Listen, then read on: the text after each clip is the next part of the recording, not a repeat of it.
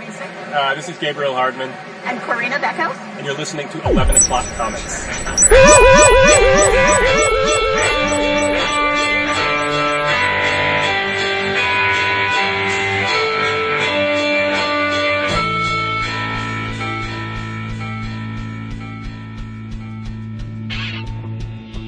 That's perfect. Flawless, actually. Smiling. You gotta be smiling when you do it. You're talking in the microphone, too. No. Yes. So they can hear you suckers. They can hear you. They can hear you at home. That beautiful voice that we love so much. Giddy. I can tell you both are, too.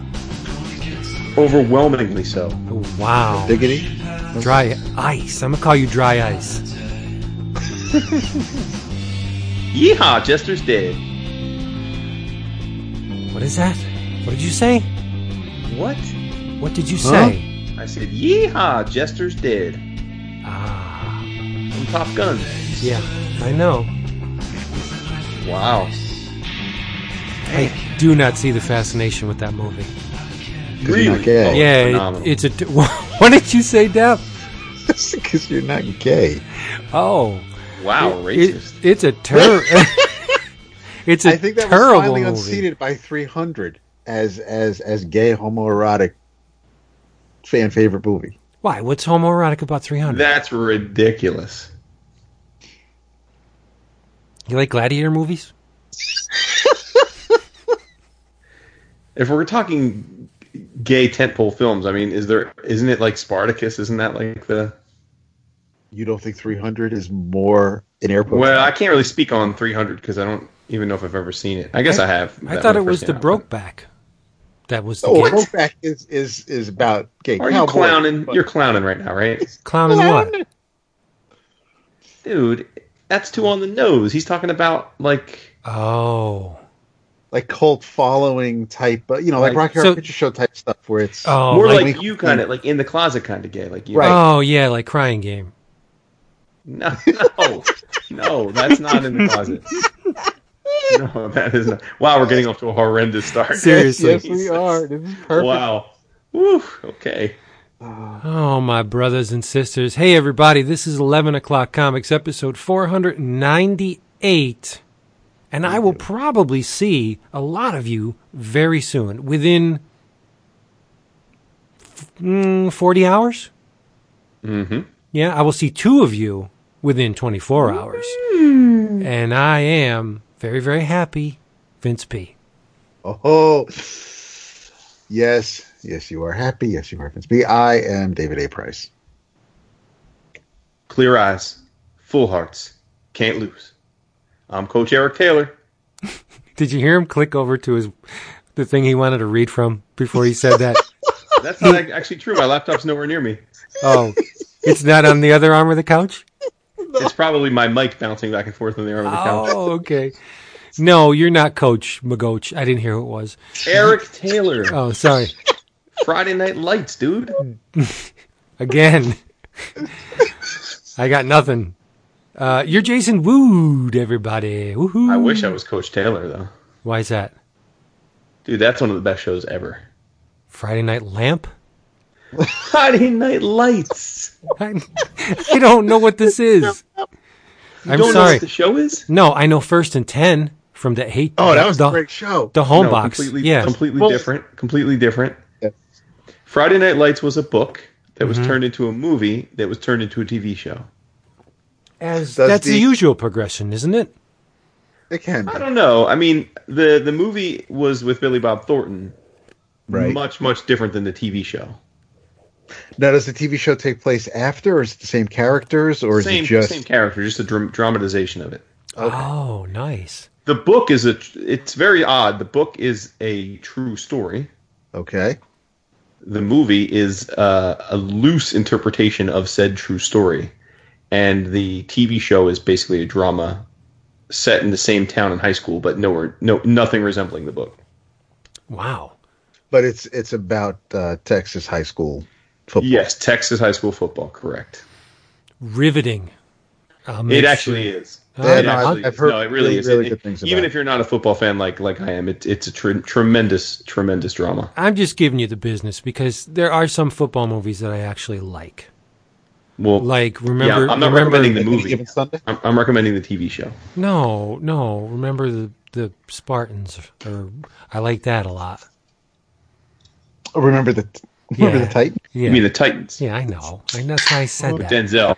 Yeah, it's a good movie. Makes me cry. Man. I love it.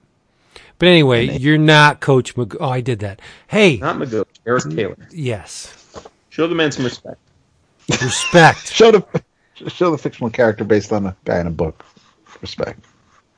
Yep. I do respect him very much. We show fictional characters in books respect every week. We do. Every week. We do. We show fictional characters respect more than sometimes we show the creators who brought those fictional characters to life respect. It's true. That's okay. Yes, that is true. And you can get your books from not fictional characters, but flesh and blood real people. That is true. Sometimes I think they're tulpas, because if I ever wanted to create the perfect comic book service, I would create the people that run DCBService.com. Jason didn't watch Twin Peaks season 3. It's obvious. It's painfully obvious that he did not watch it. But anyway, DCBService.com can get you all the books you want at a fraction of their cover price. Unfortunately, I can't illustrate said words because the list of specials are not up yet. But rest assured, once that list hits the internets, the deals will be both deep and plentiful. Massive discounts on your favorite stuff. They ship them all up nice and secure, put them in a box with... Wasn't me. Okay. With a whole... It really wasn't. With a whole bunch of padding. Sometimes you get peanuts. Sometimes you get this awesome space-age foam stuff that keeps your books extra secure.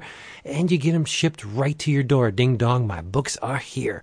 DCBService.com. There's only one place to go. Only. Yeah, I got to tread water when that list isn't up. You do. You always struggle. It's always unpleasant. A tougher intro. It's unpleasant. Yeah. But there is a reason why the list is not up yet. It's because of that big move and the employee training thing that they got going on. Because they picked up sticks and moved from one place to another.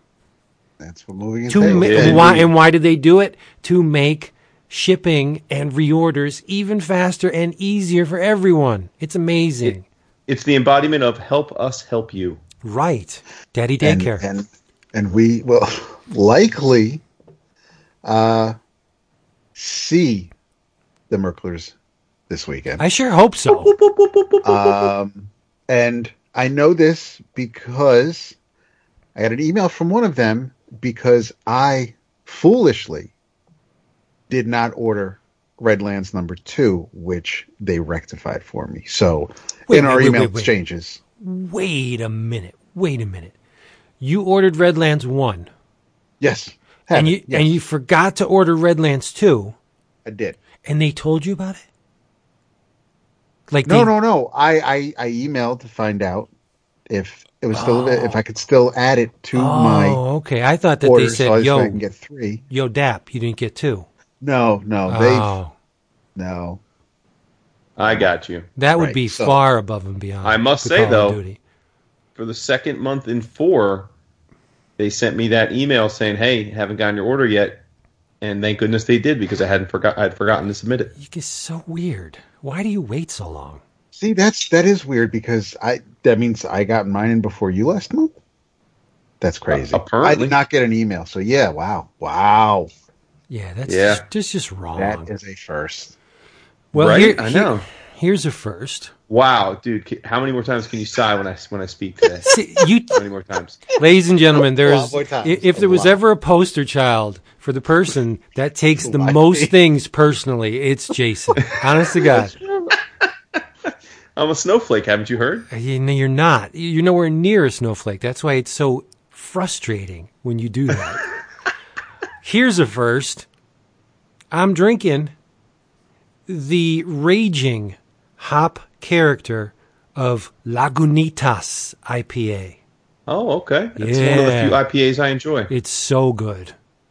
Mm-hmm. And it's got a doggy on it. A doggo. Or Doge. Doge. Sorry, Doge. Whatever. 6 of 1, bro. I know. What you drink, I think I like Doge better. Me too. Yeah, definitely. No surprise here because it's never-ending supply at this point. I am drinking Corona Extra. You know what? I am going to. I'd stand up, but Vince would probably yell at me if I hit the microphone or something. So I applaud you. You like this? Right. So in spirit, I applaud you for actually drinking an alcoholic beverage a day before we get there, 2 days before the convention starts, because usually you guys are like, nah, man, I gotta take it easy. We'll probably be partying a little hard next weekend. I want to, it's all water 24/7 for the next week and a half because then it's con sign. So I appreciate that. It's a little bit like vacation. I don't know. It feels like vacation started already tonight. Yes. Even though I have to work tomorrow, it feels like so do I. I do not. You do not. I have to teach, but I don't have to work. Right. And and it's because you have to teach that I'm pretty much going to work, because otherwise I would use tomorrow to get some shit done and then head out knowing that you and I would probably get there around the same time after Jason gets out of work. So I'm going to go to work, hopefully get my hair cut. I got to pick something up for Beth. I got my hair did today. Nice. See, we can look pretty. Mm-hmm. And get something for Beth, and then hopefully maybe have dinner with my wife and hit the road. Nice. And by dinner, you mean She's not going to see me for a couple of days. So, yeah, that's right. Knock it out. Oh my God. Do we have any thank yous or announcements? I do have a thank you. I have my drink, but we can do your thank you. Oh, and before that, of course, what is our man Dap drinking? That's your boo. No. Back it up. That's your boo. Normally, I'm like, he usually just waits. He's like, we got to wait to find out. He's got to be asked. So I'm helping you out. Isn't it funny how the boo quickly turns to boo-hoo? See what he did? Stepped all over you. He didn't care. And that's your boo right there. Sorry, I'm distracted by the 87 Nigerian scam artist group requests we get every day now. It's baffling. I don't know what's happened, but it's absolutely become a problem. Seriously. These villages finally got internet access. You wounded me this episode. Why? Because I was almost certain that when we logged on, you would be Prince Ramadan Rabadibila, whoever that person. See, that's what I'm. I should have been. What is his name anyway? I've blocked so many. I don't know. This is not an exaggeration. I have blocked at least 10 Nigerian applicants with the name Prince in the last week. Well, the real one's dead. So, I mean, there would maybe have been a chance that we would get Prince as a, whatever, but not now because he's dead. Are we allowed to ban for people that clearly have worldviews that we don't share, or is that not a suitable ban? No. I think no, because no, it's not. No, I don't. We're not. I haven't started drinking yet, so I'm not. That's not a conversation we need to have because I think we would lose some patrons and many listeners. But yeah. Yes. Apologies. Let me say this. To any of you listening that legitimately are listeners from Nigeria, I apologize because I do not on any planet understand how I can tell you from the spam. So you're not getting in. I'm sorry. That's not happening. So you get VPN where it says like you're actually from Scotland or somewhere where you actually know. But it's and then you look at some of them and it's like, and they're in like 87 groups, or they actually have like life achievements. Some are in like 1,000 like groups. That. But then you look at the life achievements. It's like, where do you go to school? Xavier School for Good, or they just make bullshit up. It's like I work at Facebook. It's like, no, you don't. I know. And the man in question is Prince Emmanuel Ebuka. Oh, you checked? Yeah, I think you did him a disservice. He looks legit. Oh, you think I should let him in? Too legit to quit. No. All right, we'll table this conversation for later. All right. This is Oak Cask Conquista de Argentina, 2015. It is a Malbec. Mendoza. The writing on the back label is tiny, and it is a very darkish gold on a dark brown sticker. So I'm not going to try reading that, but it is it is not too bad. I like it. Good. Excellent. Yes. I do have a thank you. Speak on it. I got a drawing in the mail. Get out of here. I did. By our good buddy Gordy Adams. Gordo. Hey. Yes. Gordo, hey. This was part of the EOC sketch challenge thing that they do. It is a blue pencil drawing because he says, "Ink me, Vince." A blue pencil drawing, non-repro, blue, of my favorite kaiju.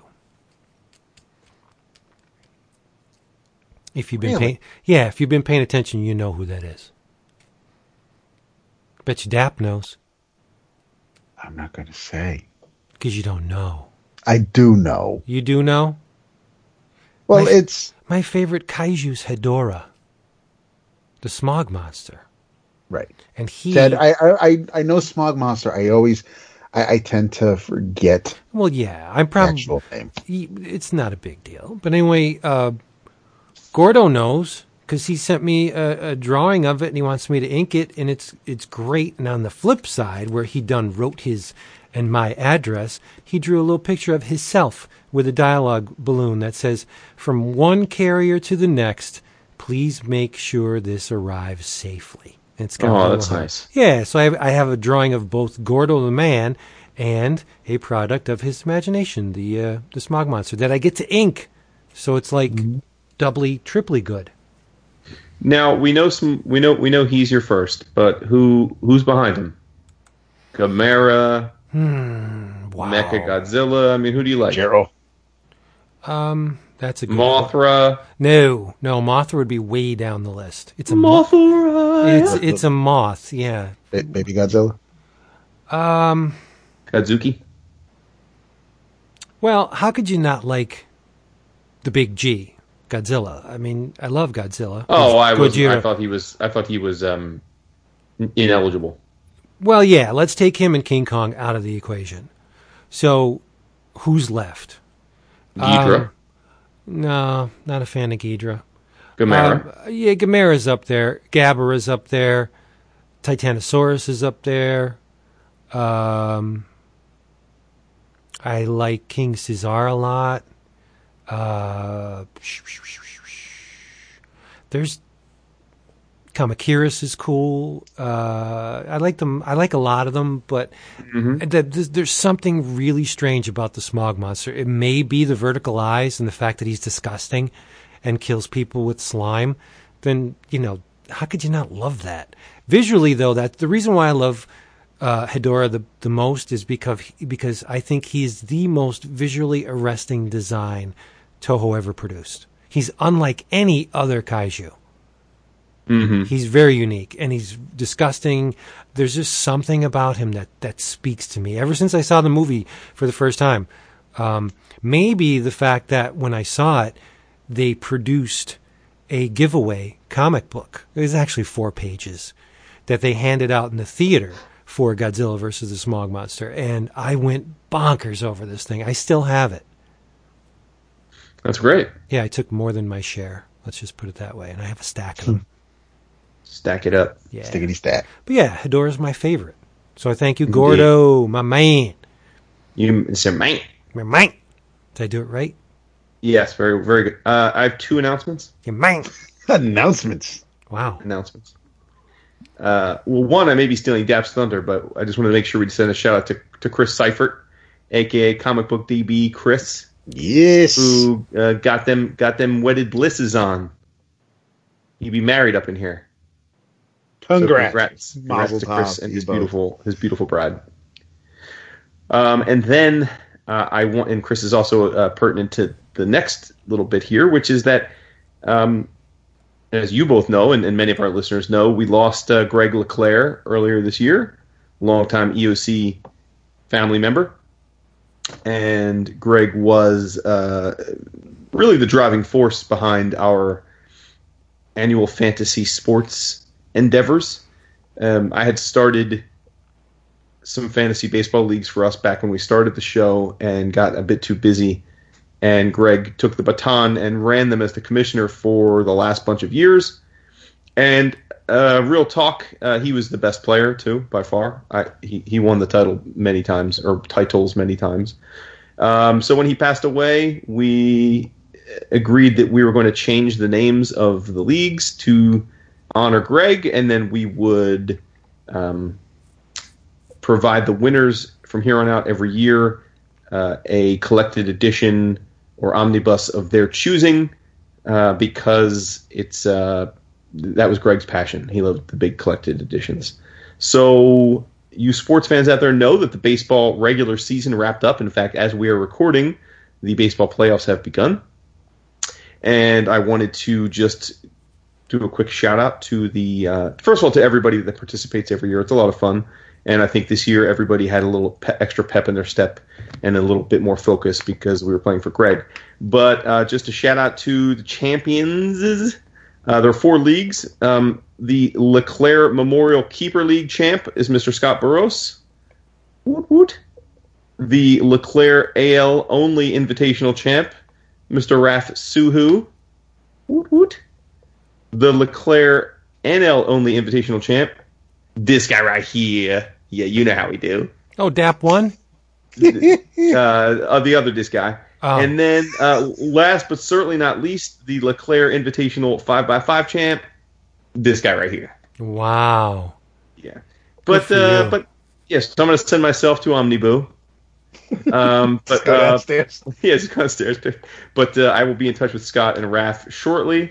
And also, while we're on the subject, shout out to Ray Wagner, who took up the baton for the football league, and he is running the LeClaire Memorial Fantasy Football League this year as the commissioner, so which is ongoing. We are a month into that season. So, yeah, great stuff all around. That's awesome.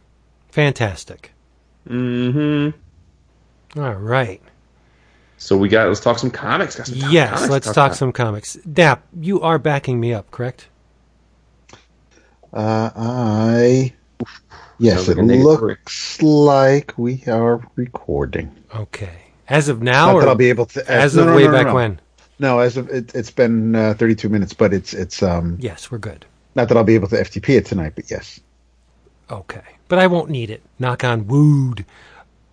Do you want to start in the you trenches? You want to start with the poop and then yeah, let's do that. But you know what? Good shit. Just so it's not all kvetching and complaining and bitching, all of which for good reason, I would like to pepper or season all that with a little bit of the positivity. Dap and I have 2 Star Trek related items for you. And Jason will be able to join in on one. One is extremely good. I would say excellent. Yes, I would say. The other is not so much. To the point where it ignited a Slack frenzy between Dap and myself, to which Jason didn't reply at all. But that's he complains. No, that's okay. He complains when we don't answer him, and he was just like, whatever. Yeah, thanks, guys. And so listen. Let's start out. I was busy getting my humble abode beautiful and making sure that there was ample space for y'all to comfortably lay your heads when you get here tomorrow. Your humble abode is always beautimous, and B, there's more than ample space. But that's okay. The first thing, on the plus side, the first 3 episodes, was it, Dap? 3, yes. First 3 episodes of Star Trek Discovery have aired. We've all digested them. Now, as we talk about this, you got to keep in mind, one of us is pretty much the biggest Trekkie out there. At least the biggest one that I know. And I know a lot of Trekkies. Dap, Really? yes, Dap actually.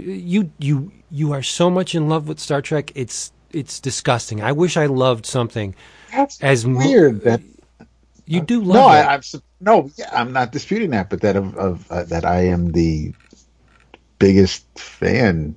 I mean, that surprises me. That's all I'm saying. Okay. I thought it was brilliant. I was so stunned that it was that good. But I want you to talk about it. And just answer one question before we go into this. It takes place 10 years before Kirk goes through the academy or before Kirk is born? Kirk, no. Before Kirk and Spock. Before Kirk is the captain of the Enterprise. Okay. Gotcha. So there is a possibility that young Kirk could show up somewhere in this show? I would probably expect to hear Pike's name before Kirk's. Well, sure. I think it would. I don't know. I almost said I think it would benefit them if they kept things separate. Because it's with the third episode, things got as a bit of a downer the first two episodes may have been. Things got a bit darker in the third, and this is not. It's weird.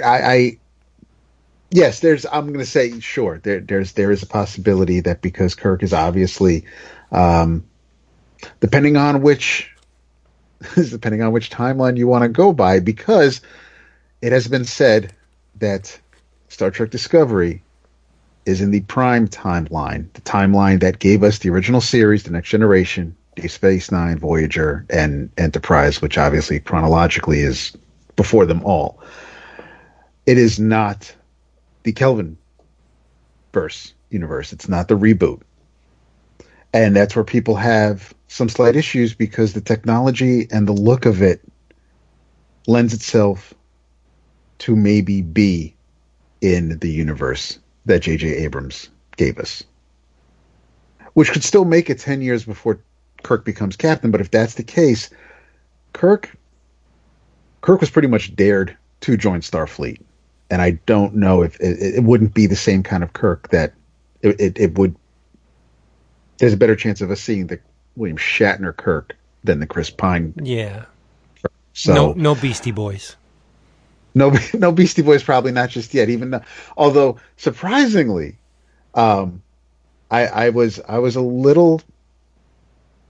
So I was somewhat shocked to hear Michael curse in the third episode. Like she actually said, "Oh shit, it worked." I'm like, and I had to do it. I was not expecting to hear that on the Star Trek TV show, even though they're saying much worse these days on television. But yes, 3 episodes in, the first 2 episodes set the stage. I'm glad they were shown the way they were, as opposed to us starting off with knowing Michael Burnham, mutineer, and then they would give us the 2 episodes as a flashback like they did with the Menagerie.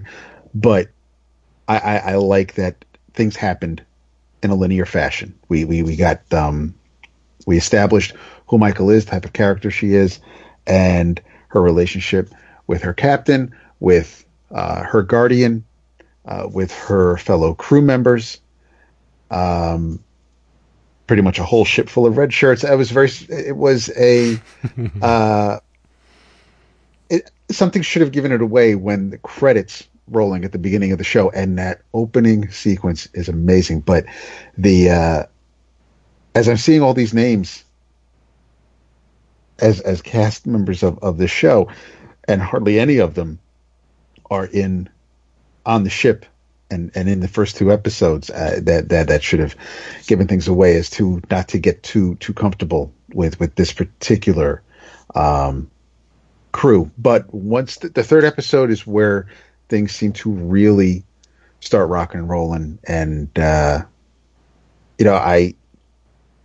enjoyed the first episode. I really enjoyed the second episode. and then we saw coming attractions for what the season's going to be like at the end of the second episode, and I was all in. And then when that third episode hit, I was as close to the edge of my seat as a television show gets me. It was real. It's a cat. I actually like this cast. I not since Deep Space Nine have I been so infatuated with a cast on a ship, and not that everybody on Deep Space Nine grew on me from the start. I wasn't in love with everybody right at the beginning, but even the roommate, even Tilly, might be annoying to some people. I found her charming, and it is a very well rounded cast. I think Lorca, I like Jason Isaacs, I've always have, but I Captain Lorca is somebody I want to know more about.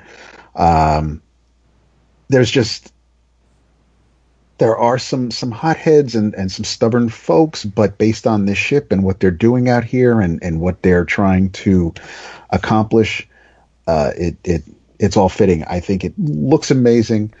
It's well acted.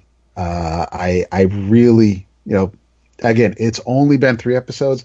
I would probably have to look really hard if I had to start finding nitpicks and complain about anything. There really isn't anything here that I am rolling my eyes over or asking 1,000,001 questions about, because that's bullshit. Amanda was the only human ever on Vulcan. There was no. I'm along for the ride. I want to see where they're going with it. Yeah.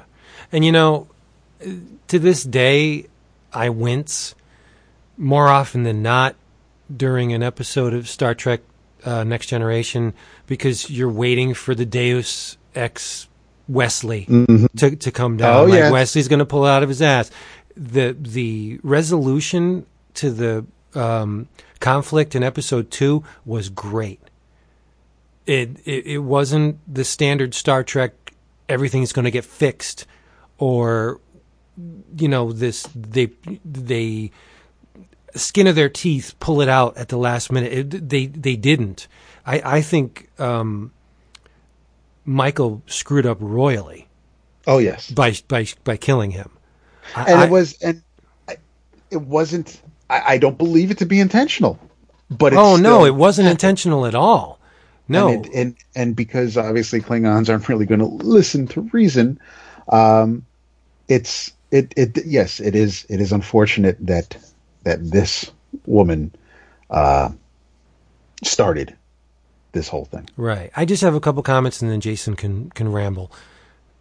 If the camera adds 10 pounds, Doug Jones needs to eat a gigantic sandwich. He needs a huge sandwich. Because he turned sideways in one scene. I'm like, dude, you are thin. He is. He's amazing as Saru. I think he's phenomenal. I love him and everything. I don't understand why they're not just laying, like, the people that are comparing this to the original series and saying, well, the ships don't mesh. And if this is 10 years before the original series, the Klingons would all be handsome men with grease paint. The Klingons in this are savage. They are. They're feral. They're animals. And it's just, I love the teeth. I really hope they don't go Next Generation and have female Klingons with the cleavage, because I thought that was the biggest wince-worthy thing in Next Generation, was to have the boobs with the Klingons. I mean, yeah, I know it was the 90s, but that never worked for me. What else? I just thought it was phenomenal. Like you said, the intro is brilliant. I love the look of it. It does not look like a Star Trek series. That intro is a totally unique beast. I love it. What else? That's about. I'm just still in awe that there wasn't anything that I could say, well, that could have been done better, or yeah, that was a bad bit of dialogue. Like, everything was super solid. I'm sure that they did. That's by design, right? Because they need this to succeed.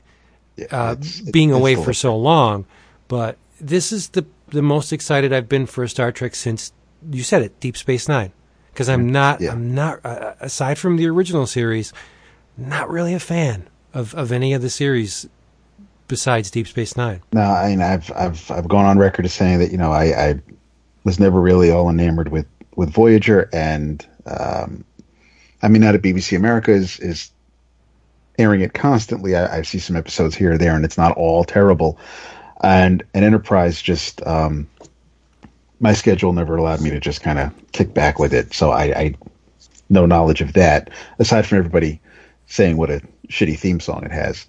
But everything is, there were one thing that I right off the bat, like not even 5 minutes into the show, we when Michael and Captain Georgiou are walking, looking for the well, and they're waiting for the ship to pick them up. The wind blows Michael's hood back, and if you thought that she was a Vulcan based on her interactions with the captain and her logical thinking and her computations, you saw her ears and right away realized that this woman isn't. And that made me think of the first episode of The Next Generation when they gave us the Bones McCoy cameo, and he and Data are walking, and Data's acting very Vulcan-like as far as McCoy is concerned, and even he mentions that there are no points on his ears, and it's little, and it may not have been, that could very well be me reading too much into it, but the fact that they just showed that no one actually said, hey, you're a human in this conversation between these two people. It was just one of those things where this is, if you're paying attention, little things that just the hood flying off was neat. But overall, I think you're right about it being deliberate and everything happening for a reason with a certain beat. They're not just throwing things to see what sticks. They're not just hoping that, well, it's Star Trek and their fans will like it and they'll eat it up regardless. They have they're going somewhere with it. And Burnham's such a smart character design that she's human and Vulcan at the same time. Vulcan by proxy. She absorbed all that culture being raised by them, and she's also human. So you get the best of Kirk and Spock in one character. Like, who came up with that? That's just plain damn smart. Jason. Vincent. Why are you so quiet? I'm just listening to y'all riff. I only watched the intro episode, I guess, which is the first two. So I haven't seen the third yet, but yeah, I think it's great. I did not know that I didn't realize that it took place before the original Star Trek. I guess that doesn't really matter, but I had no idea that it was a prequel. How did you know that? Like, is it because of the technology, or is it because they tell you the year? Or? No, it's well, they definitely she does the star date. Okay. At the beginning when they're looking at the binary stars, and not that I know star dates like the back of my hand, but everything, right. I don't, and every little, the few articles or interviews I've seen or read, all state that it's set approximately 10 years before the first 5-year mission. So it's a century after Enterprise, the Scott Bakula show, and in the prime timeline, and about 10 years before Kirk and company embark on their what was supposed to be a 5-year mission, but thanks to TV, only 3. But that's that. So yeah, she does in the show. If you pay attention with the star dates, then yes, that tells you. But all the interviews from the creators have all said that it takes place before. Right. So would this girl then be roughly the same age as Spock, a little bit younger? She's about the same age. Okay. Well, she is. She is human. But yeah, because she is probably in the while she's in the Vulcan Science Academy, she's probably around. Yeah, I don't know how slow. I don't know if Vulcans age I know they just live a long time, so it's entirely possible that they're, if they're both 12, then they're both 12. It may not be that Spock is actually 17. But it is, yeah, they're about the same age. Okay. And then I guess that makes sense because I was thinking this was far flung into the future, which is why for some reason they hadn't interacted with the Klingons. But now this is essentially not the Klingons. Vulcans? The Klingons. No, I mean Klingons. Yeah. But so this is them. This is almost like a prequel then of the Klingons becoming the standard fare villains that we see in the original Star Trek. Yeah. Yes. This is how that happened. There were a bunch of warring factions, and then they decide to unify, and then all hell breaks loose. Yes. Well, they were at war before this. But this says it had been ages since they had any interaction with them. Right, the 24 great houses were not united in any way. Right. But they were still pirates and vigilantes, or not vigilantes, and, killers. Yes. These Klingons look more definitely more imposing than we've seen in the past. Yeah. I guess credit to modern day special effects, but I do not know how practical the outfits are, though. Yeah. And it looks like somewhere between the original series and Next Generation, they all had a lot of hair. Then hair was genetically bred out of the Klingon Empire, and then they suddenly got hair again. I like the fact that they're bald. I do too. Yes. And for the most part, most aliens tend to be in later episodes, but it's I need to reread Debt of Honor, the Chris Claremont written graphic novel that Adam Hughes and Carl Story drew, because that kind of explains how Klingons went from more human facially comparative aliens to humans to they were handsome. What you got in Next Generation with the foreheads and the teeth and had to be some kind of genetic manipulation to make them better warriors. No, I don't think. I think it was something as silly as maybe the common cold. I don't know. I don't want to say it was like a second mutation, but it's not. I don't think it's as complicated or convoluted as one might think. Oh, okay. Which brings us to the bad part. Bad. And when we say bad, we don't mean just plain bad. We mean horrible, a disservice to anyone who bought this thing. Wow. And I would say borderline malicious. Now, I'm going to ask real quick, is this the first and only IDW Eagle Moss collection from this library? No, that I've purchased? Yes. But let me there may the other reprints, provided if they were from Action. I'm curious to see if double page spreads from other comics. Well, if you look at the other offerings, they were mostly reprints of IDW books. Oh, so far, so they haven't gotten to the DC or Marvel stuff yet? No. So if there are double page spreads, they would have been formatted in mind that the stuff would eventually be collected in trade paperback and or hardcover form. But we're getting ahead of ourselves. Right. I'll just set the stage.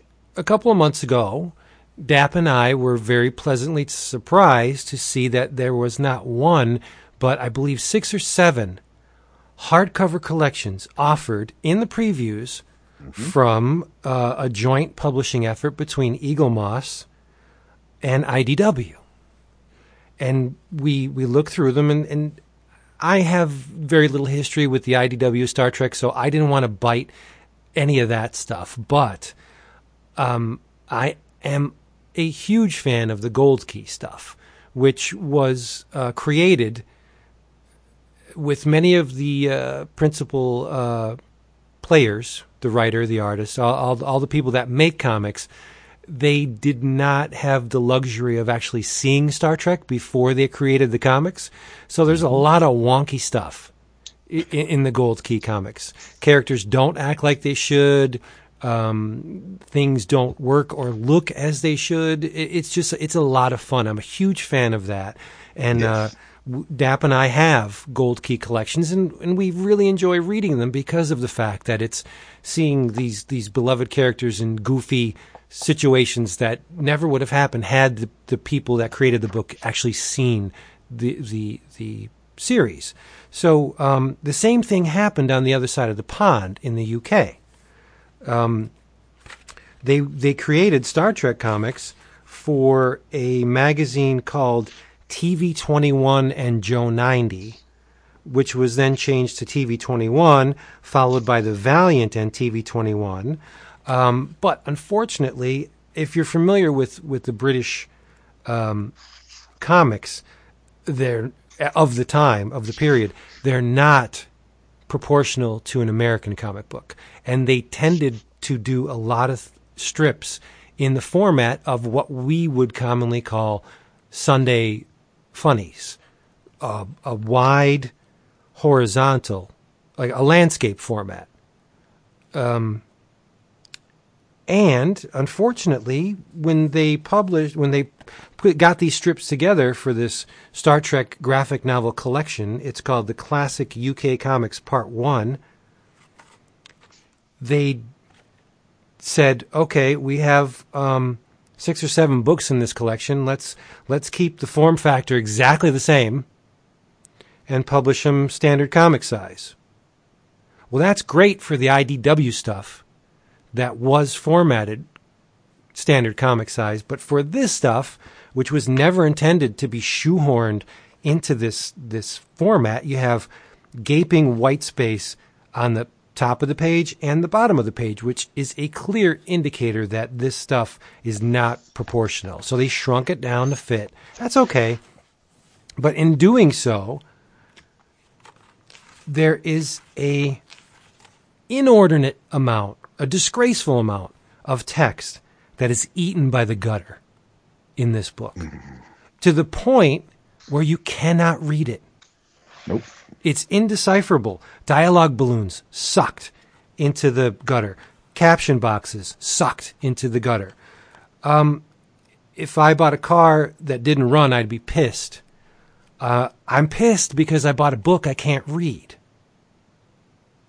And I when I opened it up, I'm paging through it, and I'm like, son of a bitch! Like, this is publishing 101. This is one of the pitfalls of publishing that only a greenhorn would fall into. And it stings even more when one considers that the editor of this book is Dean Mullaney from Eclipse Comics fame. He should freaking know better. So what I'm saying, what I said to Dap is, this was calculated. They purposefully jammed these strips into this format. There are checks and balances in the publishing world. When you send something to the printer, you almost always get a press proof or a blue line or something that says this is what your job is going to look like when it's finally printed. Do you sign off on this? Sure, we sign off on this. Or, no, this needs to be fixed, blah, blah, blah. And then it goes through more revisions and you sign off on it. But all of the people that produced this book saw it before it went to press. And yet they sent it anyway. That's what has me pissed off. That Dap and I spent, what was it, $17, $14 on this? Yeah, something like that. There's no price. No, it wasn't on half off. It was, go ahead. And it kills me because the art by Angus Allen, Todd Sullivan, Harry F. Linfield, Ron Turner, Jim Bikey, Mike Noble, Harold Johns, Carlos Pino, and Vicente Alcazar is gorgeous. Isn't the art? It is. I love stunning. the art, and you're going to see, and you'll be able to see some of the art because in this episode we will have images of the gutters because it won't be any of the text word balloons that you can read, but you'll be able to see some of the art, and the art is, I mean, even the coloring is pretty sharp, but It's the amazing. art is solid. The art is better than some of the drawings we've seen in the Gold Key books. It just looks really, really good. I agree. And it's a crime because here you have stuff that many Star Trek fans on this side of the pond have never seen. Yeah. And so what do? They do a botched job just to get some money. And I'm telling you, I have half a mind, but I'm pumped, to take this with me to New York and slap it down on the Eagle Moss table and say, I want my money back. I don't have half a mind. I have my whole mind. I am. This as soon as we're done tonight, this is going in the suitcase so I can take it to New York this weekend. Okay, I'll do the same. So if you have purchased this volume, ask for your money back. If you see this volume on the shelf somewhere, run in the opposite direction. Don't waste your money on this. And the reason why I say it's malicious is they knew full well what this thing was going to look like when it was printed, and they went through it anyway. So there's zero concern for the consumer in this. It's let's make some money. There's maybe just over a quarter. There are pages. There are some stories in the back, towards the back of the volume, that are printed so that you can read the entire thing. It's one, each page consists of a page of a reprint, so it's not, they didn't go across both pages into the gutter. So right, that's because it's about 25% that is readable. Yeah, that's because the proportion of the magazine changed. Yes. So they didn't format these things. These weren't edited by IDW or Eagle Moss to make it legible and readable. This is just the way they were. It's these double page things that it's foul. It's egregious. It's disgusting. Mm-hmm. So, I mean, I'm torqued. I'm pissed. And we don't bitch often, but I think this is one of those instances where we have just cause to complain. You can't read it. No, yeah. We were looking forward to it. It was, you would think that just, if you're going to go all out and reprint everything from everywhere, that you would top to bottom do an outstanding job and not realize, okay, well, we've done we know how the comics are going to look.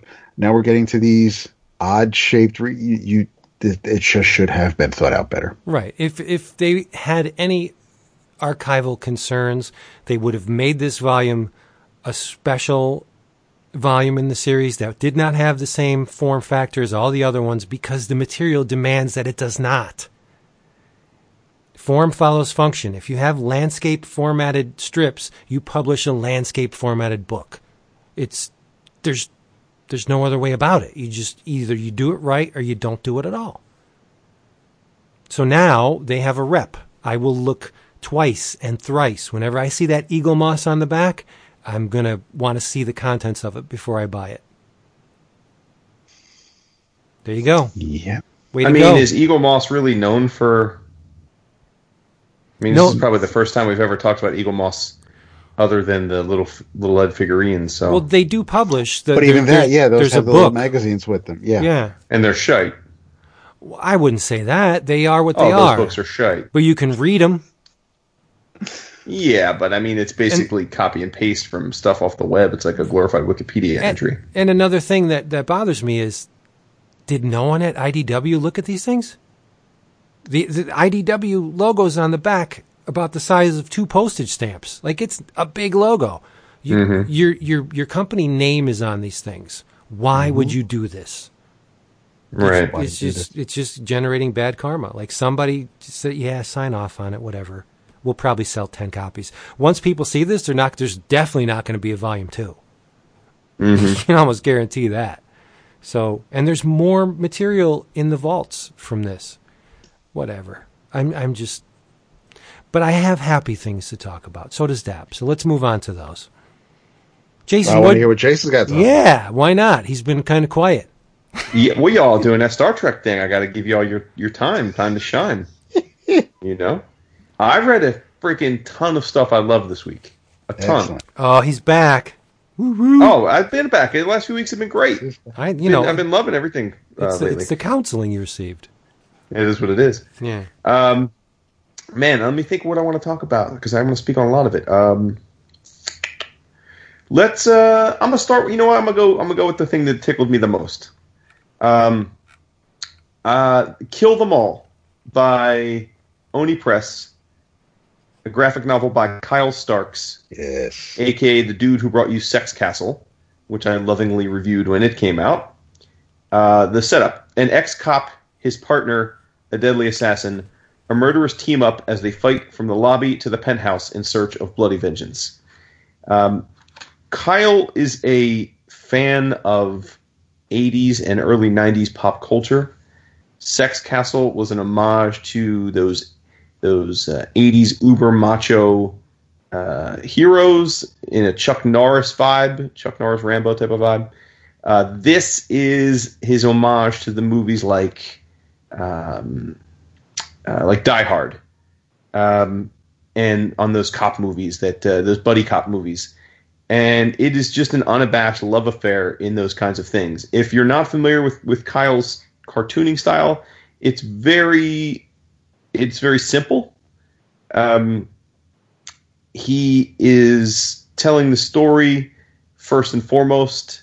His books tend to be very funny, very, very kinetic, but this isn't hyper detailed stuff. These are cartoon comic strip characters that are there to tell the story and give you the feeling of what he's trying to evoke, not necessarily to blow your mind away visually, if that's fair. I mean, Dap, Kyle Stark's work, but I think it's very effective. His cartooning is very effective. If you were to see it without the dialogue boxes, you might think of it as almost like a children's book in the way it's drawn.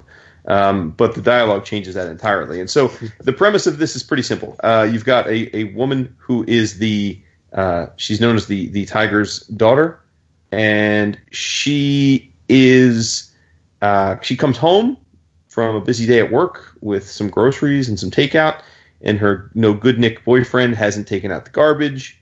He hasn't done anything. They end up getting in a fight. She breaks up with him. He says, "No, I'm breaking up with you." Turns out, though, that her boyfriend is not just her boyfriend, but they are both assassins working for a criminal mastermind. And so because she breaks up with her boyfriend, he not only breaks up with her back, but he tells her boss and her criminal organization that she is in fact working with 5-0 and has betrayed them. And so as a result, she goes instantly from apple of their eye to a pariah, where everybody is out to get her. So she wants her revenge. Then at the same time, you've got a former cop who has been kicked off the force, although we don't yet know why, and he is clamoring to get back on the force and will do almost anything to do so. His name is Iruka, Detective Iruka.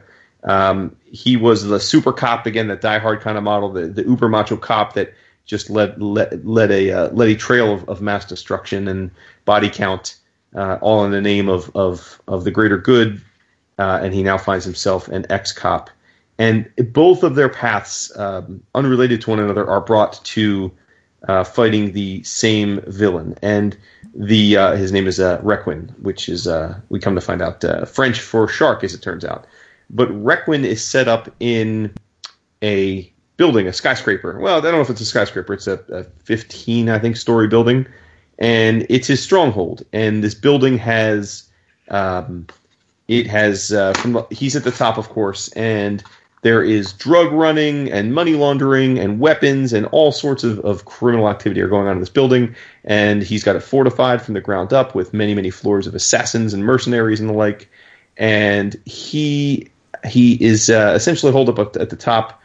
And so these three people, the detective, the assassin, and then the detective's partner, who's a cop named Khan, all are heading to this building to try and get to Requin. But Requin is ready for them, or so he thinks, and in classic 80s action movie form, he calls in all the big guns, including a litany of mercenaries, and they are basically all holed up on each floor. ready to take on the impending challenges. And this is basically from there. It becomes a nonstop crazy action film where the three of them go floor by floor, whooping ass and taking names, taking out all types of baddies, and doing it with style, flair, and funny. And they make their way up to the big battle to fight on the big bads. And in great action movie form, they persevere and they win at the end. And it's just super satisfying. If you have any affinity for those 80s action films, this comic is perfect for you. And one of the things I love about Kyle is he's legit laugh out loud funny with his dialogue. And he just is unapologetic in how he revels in the stupidity of those 80s films. So there's a scene where the cop they're getting ready to invade the building, and he's holding two guns in his hands, and he's like, now let's gear up, son. And then the straight man, the Khan, he's like, holy crap, you just have a trunk full of guns, and you look, and there's literally, the dude opens up his old beat up car, and the car is full of guns. And he's like, yeah, it's my Carsenal. You don't have one? Carsenal. Vince, a Carsenal. Dude, a Carsenal. And then the guy's like, that's very witty. You have a trunk full of guns. And then the dude's like, when are you going to stop being weirded out by how hard as hell I am? And then he's like, dude, you're making this a 2-flask job, buddy. And then he's got the obligatory liquor flask that the heroes have, and he's got one in his left pocket and one in his right pocket. So it's just, it's great stuff. And then at one point, the Tiger's daughter runs up against one of the assassins that's there to fight her, and it's another woman who she had found out during the beginning of the book was boning her man, and they're like, she's like, I'm here to get my revenge, kill them all. And then they've had a heart-to-heart, and they're looking at each other, and she's like, so are we fighting or what? And then the other girl's like, nah, we're cool. And then she says, good, because I think my hand is broke, and I've been thrown out of 2 windows today. Defenestrated. That's the word for getting thrown out a window. And then she's like, it's been done enough that there's a word for it? Yeah, it's a real fucked up world. So just like stuff like that, like any book that uses the word defenestrated in the midst of killing hundreds of people is a book perfectly aligned for me. So yeah, it's just it's great stuff. It's a super fast read. You definitely get your bang for your buck though. It's 183 pages. It's digest sized, full color, $19.99 cover price. And as far as I can, I really have to say I think that Stark can do no wrong. Between Sex Castle and this and Rock Candy Mountain, the dude is just a beast. And just anyone nostalgic for that time period and anyone that loves big guns and crazy action and over the top dialogue, he does too. And he's your Huckleberry if you're looking for a comic that fits that. There's a giant luchador that he has to fight. There's a Baba Yaga, an old little woman ninja. There's a dude that looks like what's the dude's name? The guy with the mullet, Kenny, the guy that's on all those HBO shows. I can't think of his name right now, but the big bad's got like a mullet. It's terrible, like little thin mustache. The good guy, the straight man, Detective Khan, is got a fake hand, and that's one of the reasons he's so nice to the ex-cop, because the ex-cop doesn't make fun of his fake hand, and like everybody else does, and like there's some crooked cops that show up later, and they're like, oh look, it's Detective Clawboy, and it's like just stuff like that, and he's like, and then he's like, that's really not very nice. That's really not nice at all. At one point, there's a dude, he's the machine gun guy, and he's just got this gigantic machine gun, and he's just blazing up the hallway, the corridor where the heroes are trying to get through. And so the detective, he has 2 golden guns, like golden revolvers. He throws one of the golden guns up into the air, and then he fires a bullet out of the other gun. The bullet hits the golden gun that's in the air and causes it to shoot from the right angle so he can take out the machine gun guy. It's just badass. It's just it's just ridiculous stuff. Like all the cops show up, and then the ex-cop realizes that every single cop is on the take, and that's actually why he's off the force, because he wasn't willing to be on the take. So yeah, it's just great. It's just nonstop, 180 pages of action and laughs, and I think it's well worth your time. I flipped through the preview and I was getting a kick out of it. Starks he always seems to be busy. I've seen his table at Heroes. It always has people around him. Starks is he writes the Rick and Morty comic. Yeah, which must be a massive hit for him. I know that's a huge show for a lot of people. He apparently he had a hand in Secret Wars 2, TOO, the parody offshoot issue from that event. And I'm reading one of his, I read the first issue of his newer book, Dead of Winter. Oh, okay, cool. He is a busy dude. Yeah. Okay. Yeah, this sounds good, Jason. Sex Castle was nominated for an Eisner for Best Humor Book. I don't think it won.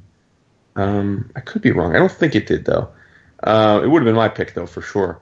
No, it's really good, man. It's just, he's just, I don't know. Like, it's just like he's one of, it's like mystery. It's like what Mystery Science Theater does with movies like this, but without the annoying holier than thou attitude. I was going to say, you do want me to read this, right? No, that's what I'm saying. I hate Mystery Science Theater. Me too. He takes the ridiculousness of the genre and embraces it and swaddles himself in it. Whereas things like MS3K like make fun of it like they're cooler than it. You know what? This is serendipity, because I have two things that perfectly jive with what you have. The one, ninjas. Nice. Two, the embracing of the classic genres and tropes.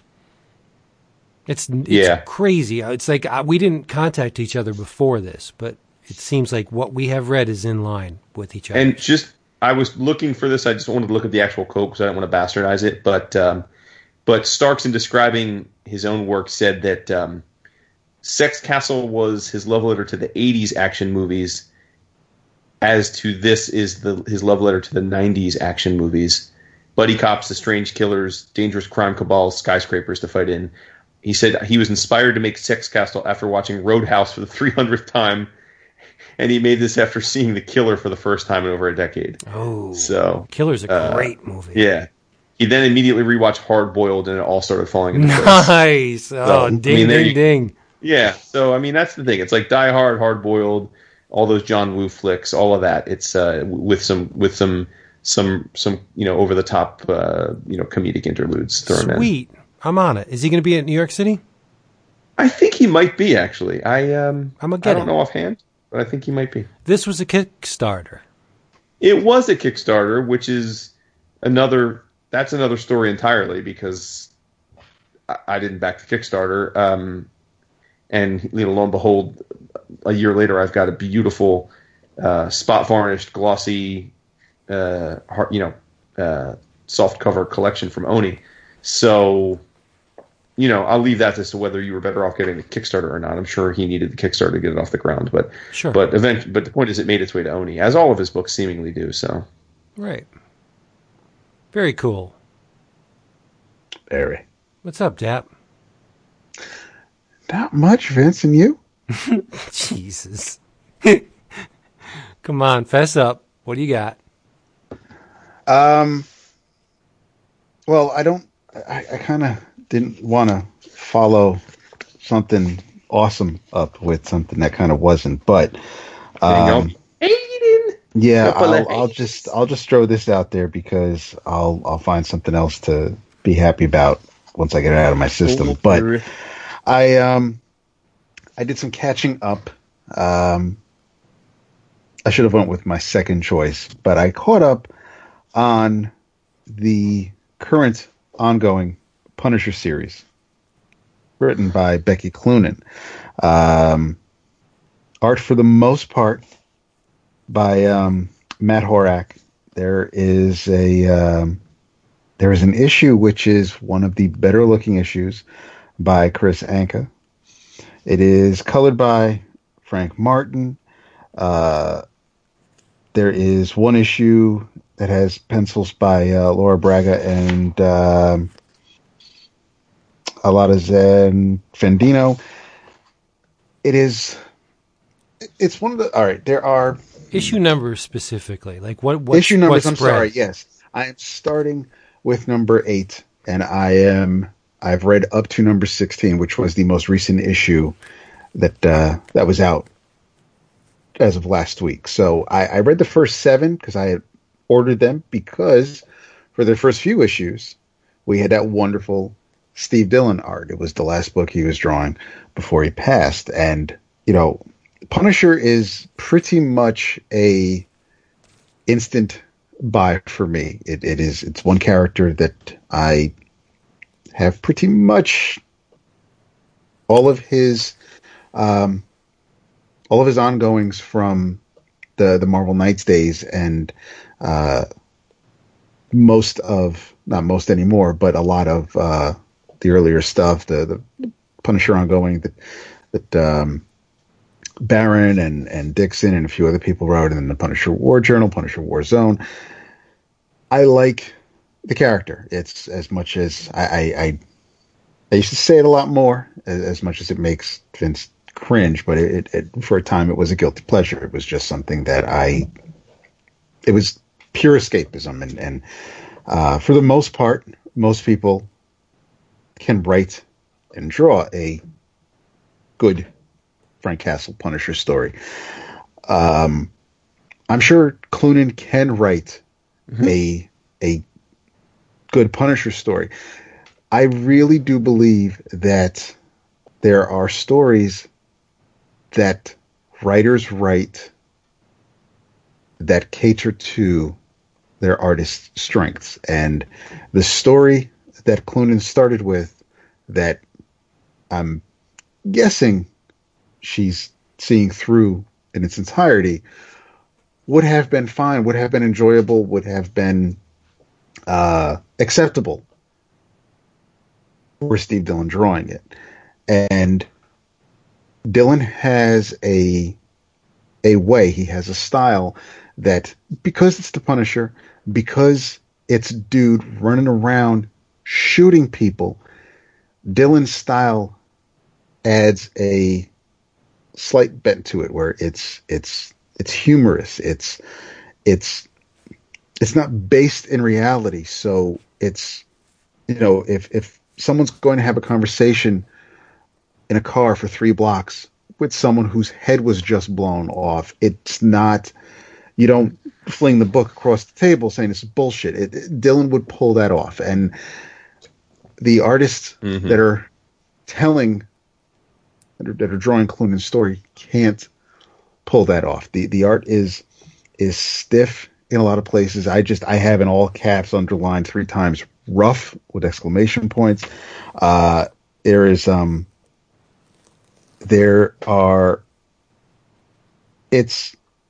is now a shell of what came before it under Dillon's pen. It's the main story went about 12 issues, the first arc, and it was, Frank was trying to take down a drug ring that is the Condor is the person in charge of it, and under him is a guy named Olaf, who's pretty much his chief of security, and is a former Marine. I believe he was even a CO. He was Frank's CO back when Frank served. And there is a serial killer who goes by the name Face, who basically, when he removes the faces from their skull and has a wall of trophies. And there's a drug. It's not quite like MGH. It's a bit more extreme, and really fucks with people. And it's pretty much an instant overdose, no matter how much you take of it. Face ends up getting injected and goes absolutely batshit insane. There's an FBI agent who is after the drug ring, and by association ends up going after Frank. The fight scenes are not good. It really is just one of those stories where I probably would enjoy it if it looked better. And we've kind of seen, I'm not saying we've seen every Punisher story under the sun. We've seen Frank. We've seen Frank be a black dude. We've seen strange things happen to the Punisher. There's one story I've never read. I don't really have any intentions to, and that's where, he was the avenging angel, and they've done some stupid shit to the Punisher. This isn't stupid, but it's just not. It's not attractive. It was close to painful to get through the 13 issues, and then I get to, there are a couple done in ones because now Frank is back in New York City. He's helping people, sort of. Apparently, when he comes back to town, one of his guns is missing from his arsenal. Turns out that a couple of school kids took it. The kid wanted the latest handheld video game system, so he sold it to a pawn shop. Pawn shop guy, who Frank knows, sold it to a woman who is getting abused by her boyfriend, I think, maybe husband. She has a kid. I don't think the kid is from him, but so she bought it for protection. But Frank tracked it down, and he's just he wants his gun back more than anything else. He's a responsible gun owner apparently, and he doesn't want it in the wrong hands. And he that was a done in one. There was another story where these guys bring down a power grid because they're trying to break into a museum to steal something. Frank is in the wrong place at the wrong time, and he saves the day. And then we get Face again, who's now pretty much looks like the messenger of death, and the between the drugs being in his system, it's warped his body and his skin, and he's scary looking and just completely off his rocker. He is issue 16 ends with him wanting a face-to-face final confrontation with the Punisher, and basically there's a whole hostage situation, and it's just part of me just wants to read it just to say I did, and that's it. I really have no problem dropping books, but for some reason I kind of want to see it's the Punisher. It just has an unnatural hold on me, and I kind of want to see how if they pull it off, if they manage to just stick any sort of landing. But it is I would absolutely love to be here and lavishly praise a Punisher book. It's just, unfortunately, I cannot do that with this one. I've read other work by Clune, and I don't dislike her work. It's a fine writer, and I'm sure there's a Punisher story that she could tell with the right partners, and I do think that Steve was that partner. I would have liked to have seen the story end. Oh, who wouldn't? But I mean, it would have definitely. It probably would have ended the same. It just would have looked differently, and it would have just made it. It would have drastically changed my feeling on it all. It's just I need it. There were just some of it was kind of like I'm going to draw the way Steve would, but Horak's art is just very stiff and rigid, and doesn't have that I don't know if wistfulness is the right word, but just doesn't have that charm, and it's just it's not. It is basically it doesn't have the experience. The artists are not the right look for the story for what they're trying to do with this. Yeah, I was looking at some of the pages, and it does look like someone or the artist himself said, "Do it like Steve Dillon would." Yeah. because the traces are there visually. There are some expressions on like especially Frank's face. Yeah, you kind of get that. Okay, this is where Steve was going, and I can kind of do that. But you can't just draw a face and have it like that. I mean, it's like the rest of the body or the backgrounds or the other people on the page. It's just it's kind of messy. Because of Dylan's experience. You don't get that good overnight, and he had a long and varied career of magnificence. And then so you're taking someone who does not have that and say, approximate what this guy did, and it's impossible. It is. Right. Yeah, I would hesitate to. I mean, there are probably a lot of professionals who've been doing this for a long time that couldn't approximate Steve Dillon. So, right. But there are.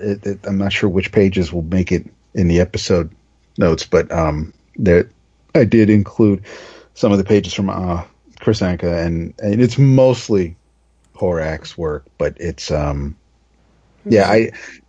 like there's 11 of them that's going to appear. Okay, I'm not sure which ones you're picking, but it's one of those things where I praise the I more or less praise the issues that Steve drew, and I know that we'll sometimes hear from people. Well, your listeners hit us up, especially some patrons, where they're like, you guys talked about this book, or if you guys like, we haven't talked about Community Challenge, and I mean there are a few other things where we've talked about the first couple issues, and things have trailed off. This was one of those things where I didn't want to just let it go out into the ether. This is for you guys. I read this, and we can move on now. Aw, it sucks when you don't enjoy the Punisher. Yeah. Yeah, that's your Marvel Star Trek. Well, sure, it's not like Spider-Man these days, but yeah. Yeah. Well, you know what? I'm going to bring the room way, way, way up. Good. Yes, because like I said, Jason, I got ninjas, and you're just going to love me when you hear what this is about, my friend. I always love you. I mean, oh no. Yes. I'm going to take you all to Century City. Have you ever been there? Century City? Never. Do you know whom Century City is the stomping ground? Doc Savage. No, dude. The Green Hornet and Kato. Oh yeah, same ilk. Yeah, give or take. I read an entire omnibus. This is the Green Hornet. Get out of town with yourself. Oh, I loved it. This is the Green Hornet Omnibus, Volume 1, written by, now, brace yourselves, Kevin Smith and Phil Hester. Yes. Kevin Smith wrote the lion's share of the issues in this book. Once he departed, Phil Hester took over. Early run breakdowns by Phil Hester.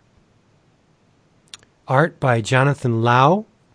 Color art by Ivan Nunez, Bruno Hang, and Adriano Lucas. And awesome covers, I got to give the man his due, awesome covers by Alex Ross and a host of fine fellas. I know you're up the pulp's ass when you are singing Alex Ross's praises.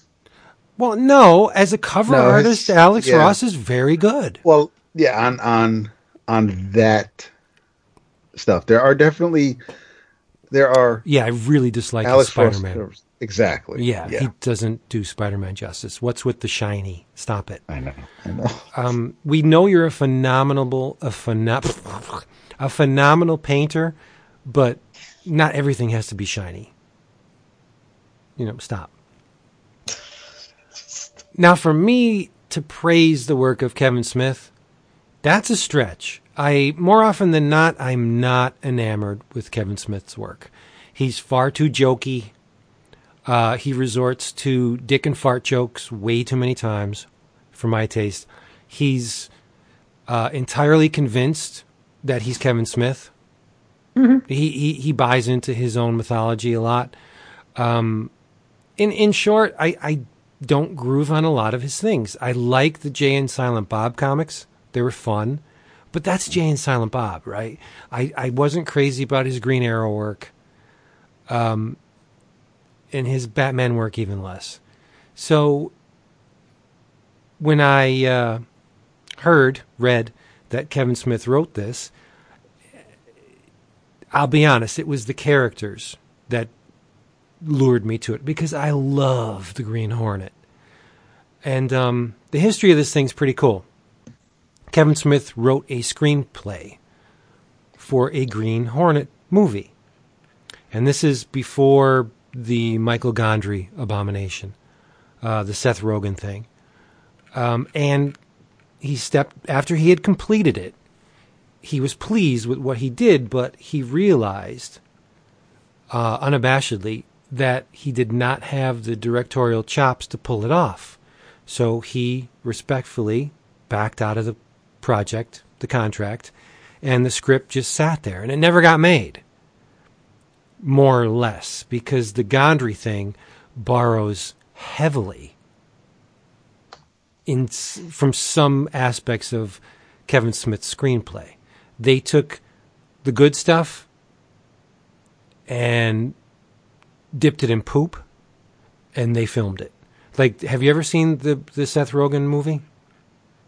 Way more than I wanted to. I guess I have. It's astoundingly bad. Yes, it is. Mm-hmm. And I love bad movies. This is one of those so bad it's bad.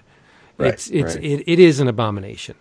But the Kevin Smith screenplay, had it been made in the stead of that Michael Gondry movie, we would have been talking about the Green Hornet movie as one of the very good superhero movies, because it is very good. I'm gonna tell you about it. There's a back in the day sequence that it opens with, and it opens with the original Green Hornet, who we all know, Jason, right? Is newspaper magnate Britt Reed, and of course, and Britt Reed is the what? The goat. He's the great net. Britt Reed's great uncle was the Lone Ranger. Yes, John Reed. But old Johnny. So now you have the Green Hornet and his ever-present sidekick Kato. Mm-hmm. They're in Century City, home turf, and they're busting up a meeting between the Mafia, led by Don Fanelli, and the Yakuza, which is helmed by Oni Yuma. Now, Yuma comes to the table, and he propositions a ceasefire between the two organizations, because they're both getting chopped to pieces by the Green Hornet and Kato. Mm-hmm. And he's like, here's an olive branch, ceasefire, stop for a while, let's join forces, take this bastard out, because he's killing us. And Don Fanelli's like, no way, man. you can't go up against the Green Hornet. He's got us. Let's just keep what relative peace we have, let him do what he does, and we'll just try and make ends meet. And in drops Green Hornet and Kato. They clean up the place. But what makes this instance any different from the last 1,000 times Green Hornet cleaned up the place? Well, as of the rounding up of these two organizations, getting these goons off the street, Century City is now clean. Green Hornet and Kato have made the play. They've set out they've done what they had set out to do. They've made Century City safe. So Britt Reed goes to his wife and he's like, honey, I'm done. We're finished. I'm going to make up for all the lost time. You've been missing me. Our young son, Britt, has been missing me. I'm going to be a father. I'm going to do that newspaper thing. I'm going to be there for you. Kato goes his own way. But flash forward, things don't always work out as planned. In the span of time, Reed's wife dies of cancer. And that's the suck. It's a big time suck. And Britt Jr., who grew up without a mom, he's a spoiled brat, can't keep a woman. He's got commitment issues. He's living off daddy's dime. Daddy is the owner of Century City's Sentinel newspaper, which I found it very funny. Like the Daily Planet, the Sentinel building has something incorporated into the architecture that, that triggers instant recognition in those that see it. Instead of a giant planet on top of the Daily Planet, the Sentinel building has a giant working typewriter built in to the architecture. Like, you're thinking, that's kind of goofy, but it's kind of cool, right? It's pulpy. It works for me, and it actually plays into the story. So Britt Reed, running this newspaper, uses his influence as the owner and editor-in-chief of this newspaper to help out the Mayor Scanlon. Britt identifies with him. He thinks he's a good guy. He's like what he's doing. He backs him. Anytime Mayor Scanlon does something, gets the front page. Somebody lambastes Mayor Scanlon, gets buried in the back. Like, it's newspaper. It's what happens, right? Mayor Scanlon is currently running for re-election. So Reed's helping him out. He throws a party for him just to, drum up some support, get that name out there again. No news is bad news if you're running for office, I guess. So Reed throws a party for Scanlon. Who shows up in Century City?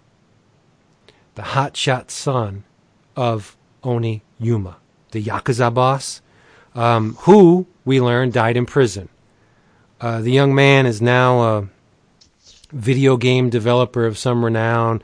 He's a playa, much like Britt, only with less recognition. Also attending the party is a very attractive young Asian woman by the name of Mulan. More on her later. The party is crashed by a costume villain in a fedora who calls himself the Black Hornet. And he's got a group of ninjas with him. They tear up the place, and there's much fighting. And the young Asian woman throws down like she can fight. She's a formidable fighter. She's taking guys out left and right. Mm-hmm. During the battle, old man Reed is shot and killed by the Black Hornet. But this woman protects Britt Jr. Why? Well, it turns out this young woman named Mulan is the daughter of the original Kato. And good old Mr. Reed said, should anything ever happen to me, if I go down, this is what you got to do. Get my son out of Century City. Get him out, take him to China, just remove him from the equation. And that's exactly what Mulan and her father, Kato, do. So the original Kato's in the story, right? Mm-hmm.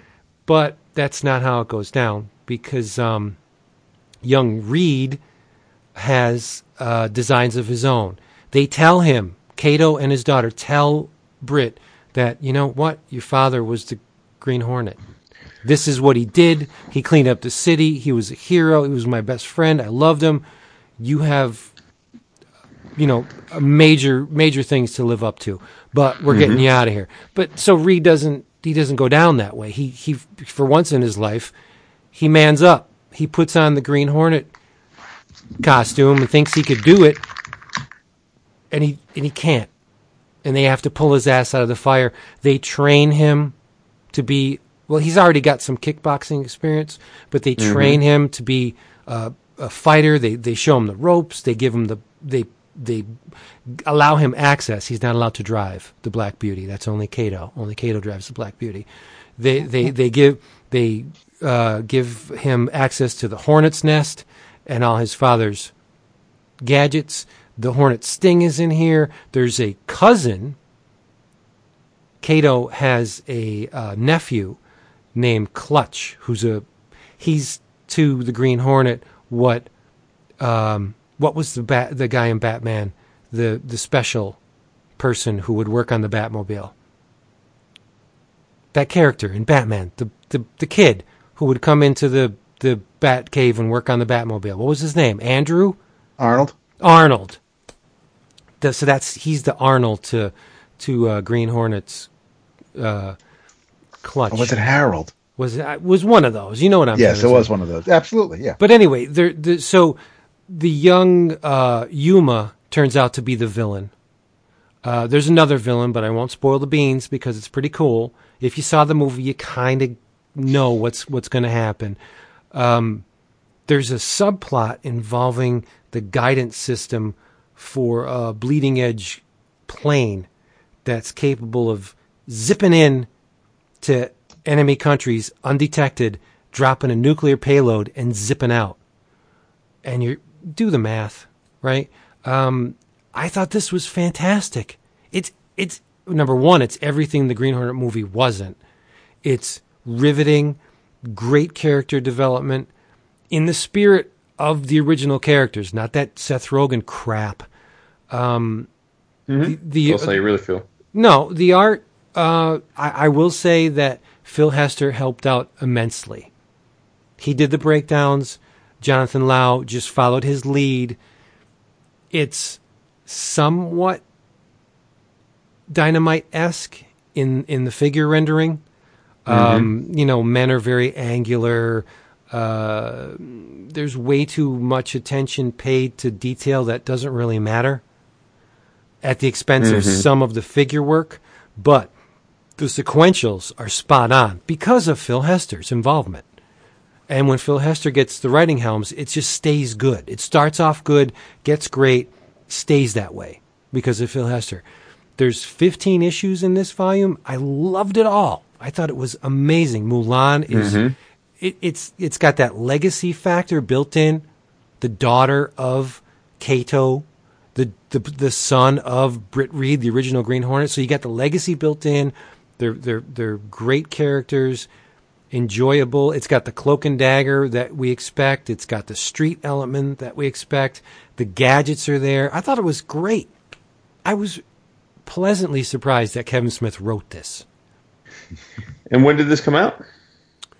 Let me get the book right here. I'm sure it'll say when it was originally published.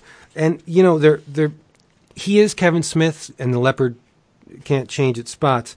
So there are some jokes in this. There's a running gag about the fedora.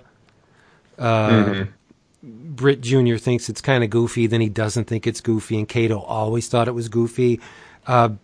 There's a sexual tension between Mulan and Britt Jr., like moonlighting. They never consummate anything, but there's a very strong physical attraction between the two of them. Looks like says this is 2017, but that's the publication date of this collection.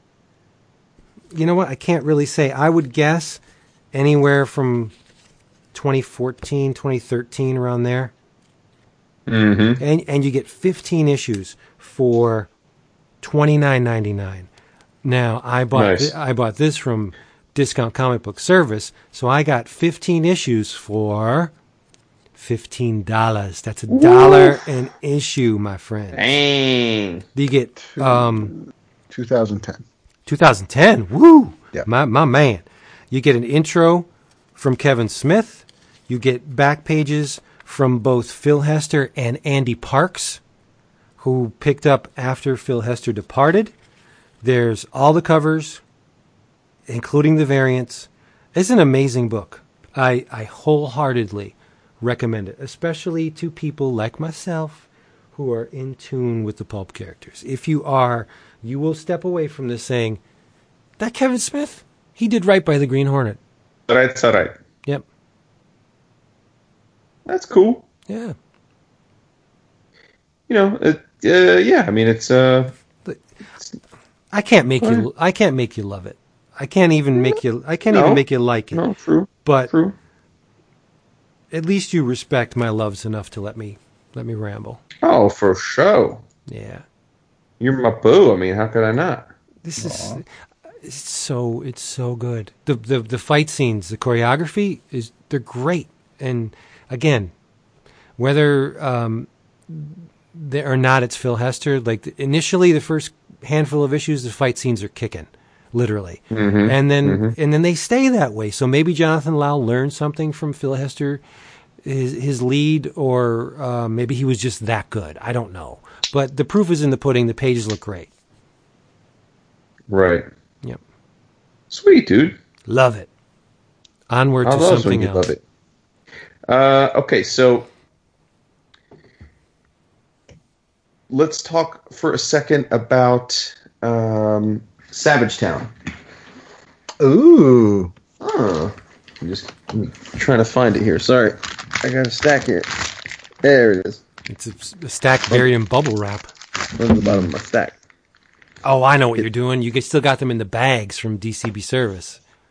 Well, no, that was a bag of single issues sitting on top of this trade. So, Savage Town, by Image Comics, published by Image Comics, written by, and yes, you heard me correctly, written by our good friend and fantastic cartoonist, Mr. Declan Shalvey, illustrated by Philip Barrett, colors by Jordi Belair, letters by Clayton Cowles. This is Savage Town, which is an original graphic novel of Declan's creation. And this is definitely a passion project for him. It's something he's been ready to do for a long time. So it's wonderful to see him be able to realize a dream, which is to put this book out there into the ether. It is a book set in... He wanted to do a book that was set in the environment that he grew up in. So this is set in the town of Limerick City. Again, it's called Savage Town. It's named after Jimmy Hardy Savage, who is a small-time, dare I say, two-bit gangster in the town of Limerick. And he is, as a criminal is wont to do, he's always making moves. He's trying to stay one step ahead, playing fast and loose, playing different people against one another, that sort of thing. Not a particularly likable fellow. He's a brusque, aggressive. He looks a little bit like Nuke. He's got that shaved blonde head, bulky but also heavy set. Just a more of an antagonist than a protagonist in the book. But the book does center around him. He's married. He's got a couple kids, but he's basically just on the grind. He's trying to make a living by committing crimes and getting profit where he can. And through a series of circumstances, he is pitted in between the two big-time gangs in the town, the serious business.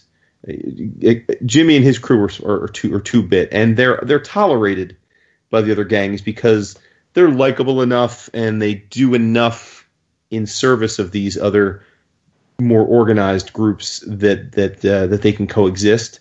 But it's not always easy. And this is a story of Jimmy and his crew getting caught up through a series of fascinating interwoven circumstances. They get caught up in some shit, and things don't go according to plan. And Jimmy has to work a lot of machinations and get a little bit lucky and be a little bit savvy in trying to extricate himself and his crew from this mess. It is very, to me, it's evocative. It's the same kind of. This feels right at home in a world that you get from Garth and Steve. It's that kind of setting, that kind of caricatures. Yeah. Garth Ennis and Steve Dillon. It could be the spiritual cousin of, say, the movie Snatched. The one of the things I found most charming about it was the setting, knowing that it was very much the setting that I don't believe Declan is from Limerick, although I think he lived there for a time. The other thing about this book, and I loved it, hopefully you will too, is it is written. The word balloons are written largely with a strong Irish accent and affectation. Oh yes. So not a problem for me. I am of Irish descent, and I don't generally have a problem with those kinds of affectations. But be warned as far as that goes. This could easily you as you're reading this, you could easily see this as being a kick-ass movie. You can just picture the characters; they all come to life. The supporting characters are great. There's just the right tinge, circumstances. His supporting cast is fantastic. There's an African American member of his group, the driver, and they call him Blackie. And like he walk at the beginning of they're at a pub, and Blackie walks in, and a bunch of guys just start throwing racial epithets at him before we know that he's part of the crew. And they're all just just like boys would be in a crew. They give each other shit all the time. All these guys are just busting each other's asses up and down. His wife and he just go at it.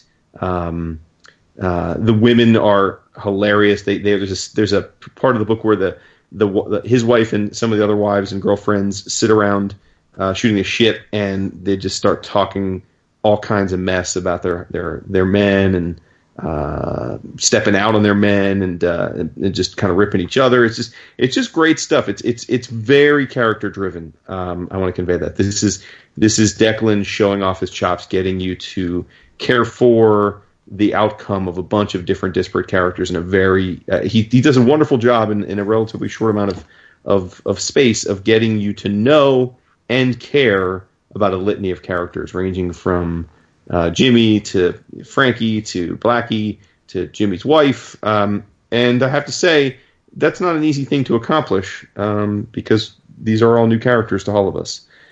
So the book has I don't want to say it's a crime caper per se, but there is a caper involved.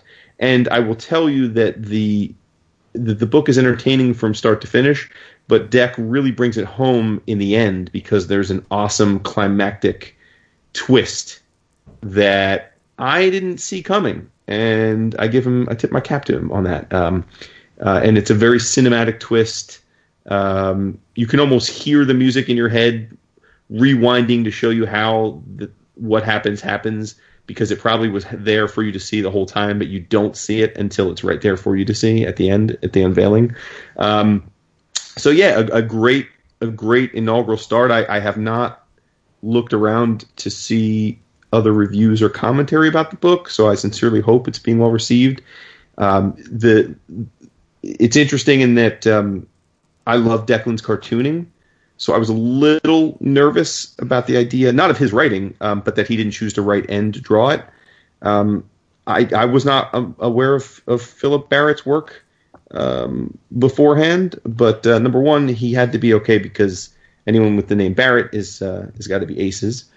And no, but it's the artistic style is, I would say, somewhere in between Dylan and Crumb.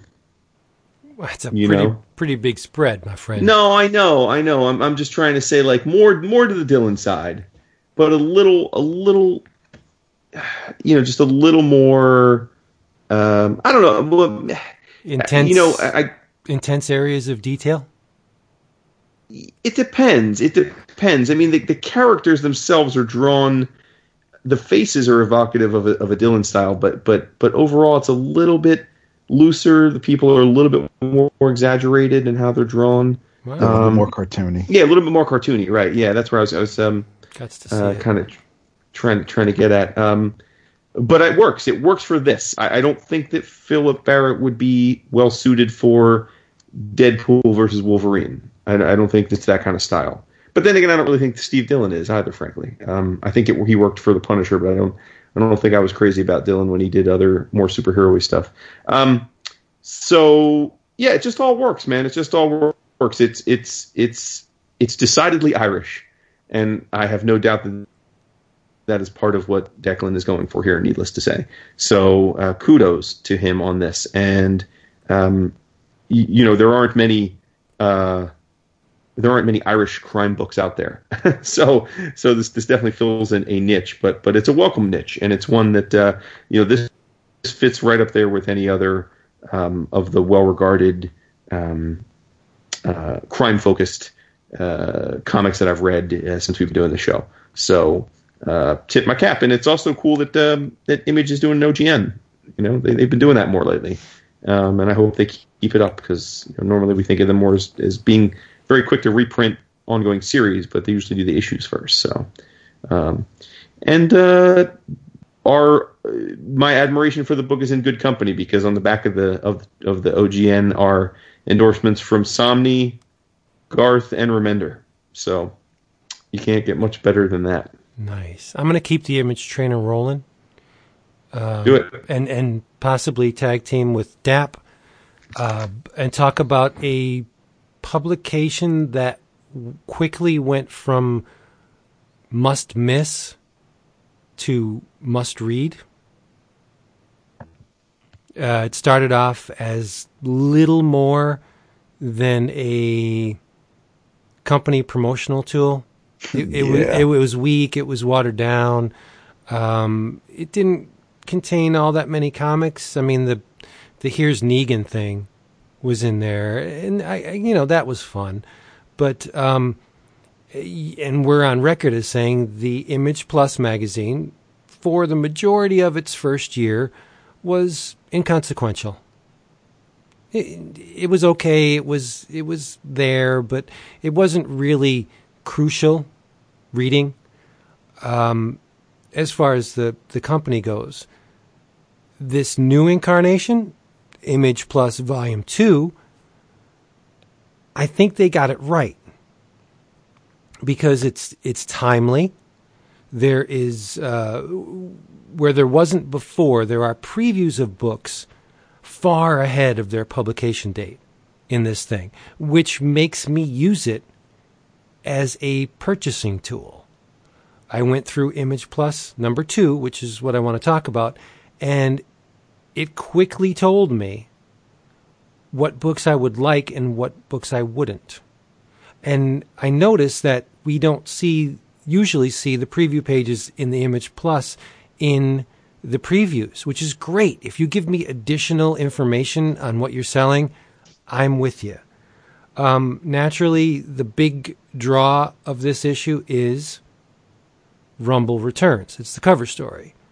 Arcudi and David Rubin, and we get to see actual pages from the forthcoming Rumble, in addition to a dialogue between David Brothers, who I believe is the editor, and Arcudi and Rubin. Character sketches, preliminary drawings, but you get 5 pages of sequentials from the upcoming relaunched Rumble. Yes. As if I wasn't going to order it already, this convinced me that David Rubin is a god among men. Dude, I've been telling you that. I know, but I'm just saying. I will not compare him to Herron, but I will say that the book is in very good hands. I'm not saying he's any better or worse than Herron. I just don't want to make the comparison at all. Okay? Ed Piskor has a recurring strip, Image of Youth, where he examines just how extreme, pun intended, the influence of the Image founders were on him and his, what would grow into his style. Like this issue, he talks about Liefeld and the 501 commercial and just like everything Extreme Studios Piskor loves. We talked about that when he was on. Right, and it's borne out in this strip. I did not know that Garth Ennis and Derek Robertson's Happy was going to be a TV series. Yeah, I didn't know that either. On Sci-Fi, yeah. That's crazy. Yep. Mm-hmm. Chris Maloney. But the thing that really has me going is the Atomahawk pages. I ordered the 0 issue. Now, Atomahawk, don't hold this against it, but I'm from what I'm told, the forthcoming 0 issue of Atomahawk was originally published in the pages of Kevin Eastman's Heavy Metal, which is not a very fine pedigree as far as I'm concerned. I'm sorry, I got to be honest. But this convinces me I made the right decision, because I found this to be the most riveting, engrossing, beautiful, stimulating addition to the entire magazine. It's a book that is drawn by Ian Biederman and written by Donny Cates. Yes. And they delineate the process. They meet, they talk about what they want to do with this storyline. Donny Cates goes home, and Ian just draws whatever he wants. But when you see these pages, I mean, they're very Scholey-esque, don't you think? Yeah, no, that is definitely a good comparison. I was the line work reminds me a little bit of Headlopper, but the visuals I would echo Scholey. Yes, it's Headlopper by way of Bulletproof Coffin. Yes, Yeah. nice. And the Nice, that's a good endorsement. Yeah, and the Kirby influence is very strong. Flat color for the most part. It is gorgeous. So get your asses out there and get the Atomahawk Zero. Pick up this Image Plus number 2. What is it? I think it's free at dcbservice.com if you get the previews. But what is it if you go to a comic shop? Is it like less than $2? I don't know. Yeah, I think it's $1.99 or something if you don't get the previews. But you get an interview with Brittany Matter and David Brothers for their new book, Sleepless. Pass. But that's what this book is for. It's to tell me what I want to buy. There's an Invincible piece, because I guess Invincible's coming to an end. A book called Paradiso, which I'm going to get. See, this is why this book is valuable. It's showing me stuff that there's a Paper Girls piece, Kingsman, like what's not to love?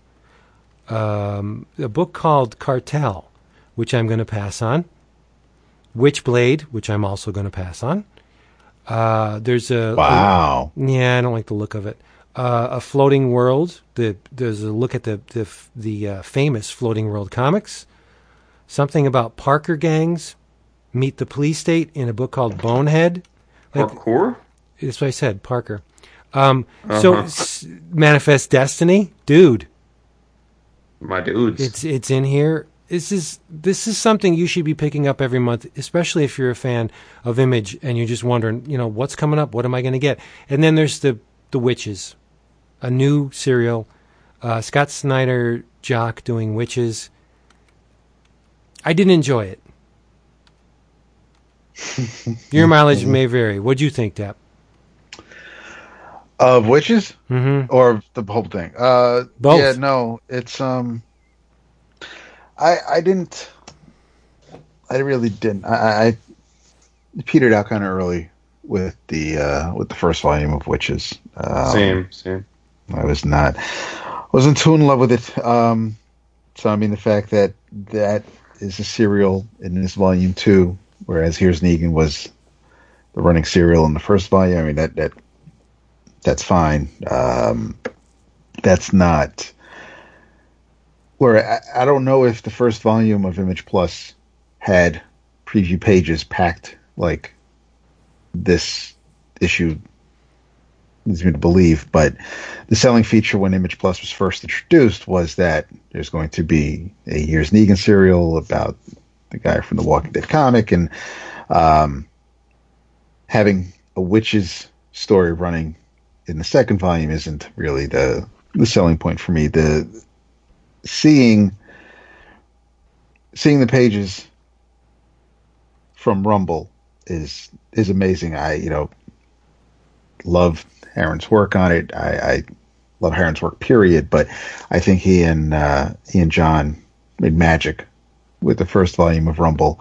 I would have, regardless of just about anybody else drawing a new number one, a new Rumble series, I check out based on the strength of the first volume because I like John Arcudi. So I would have looked forward anyway. The fact that Rubin is drawing it is just that's bonus. It's eye gravy. I love it. It's beautiful, beautiful work. I don't know if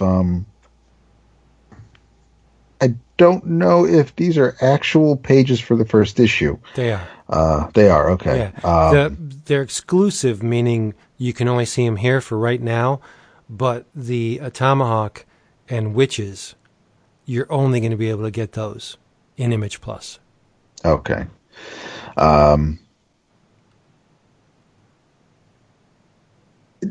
We talked about Rumble. If you weren't reading it, now's your chance to get it with this one. I think the Tomahawk preview was fun. I'm an old Marvel Age guy. I like the propaganda, the promotional material from the publishers. I get a kick out of that. They seem to be having some fun with Image Plus. I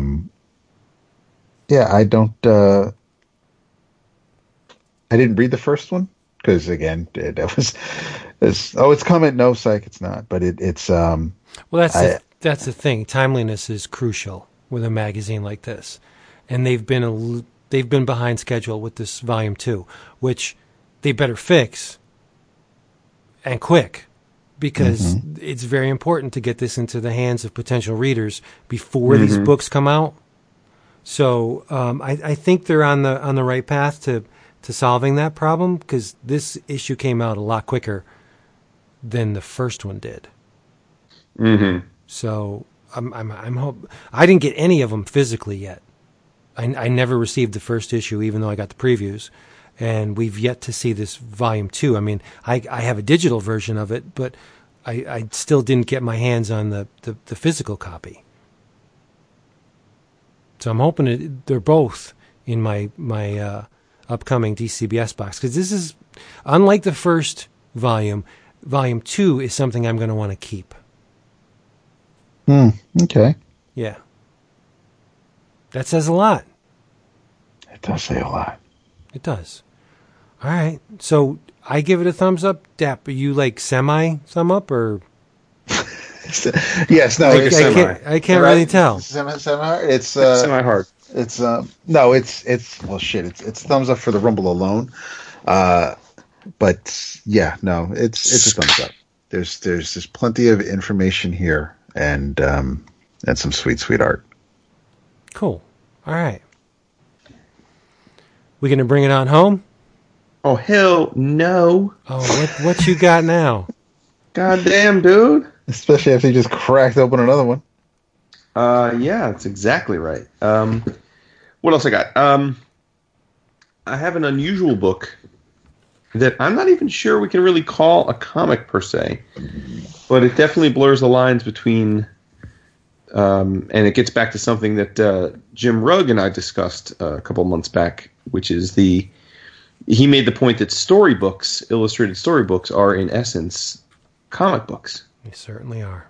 Yeah, so you would agree. Okay, good. Well, then this is a comic. I did order it through previews, so but certainly this would not be what I think an average comic reader would consider a comic. It is called The Little Red Wolf by Amélie Fleschais, Fleachais. It's published by Cub House. And Lion Forge. Is that what it is? Yeah. It's Lion Forge's children. Okay, that yes. makes sense. Okay, perfect.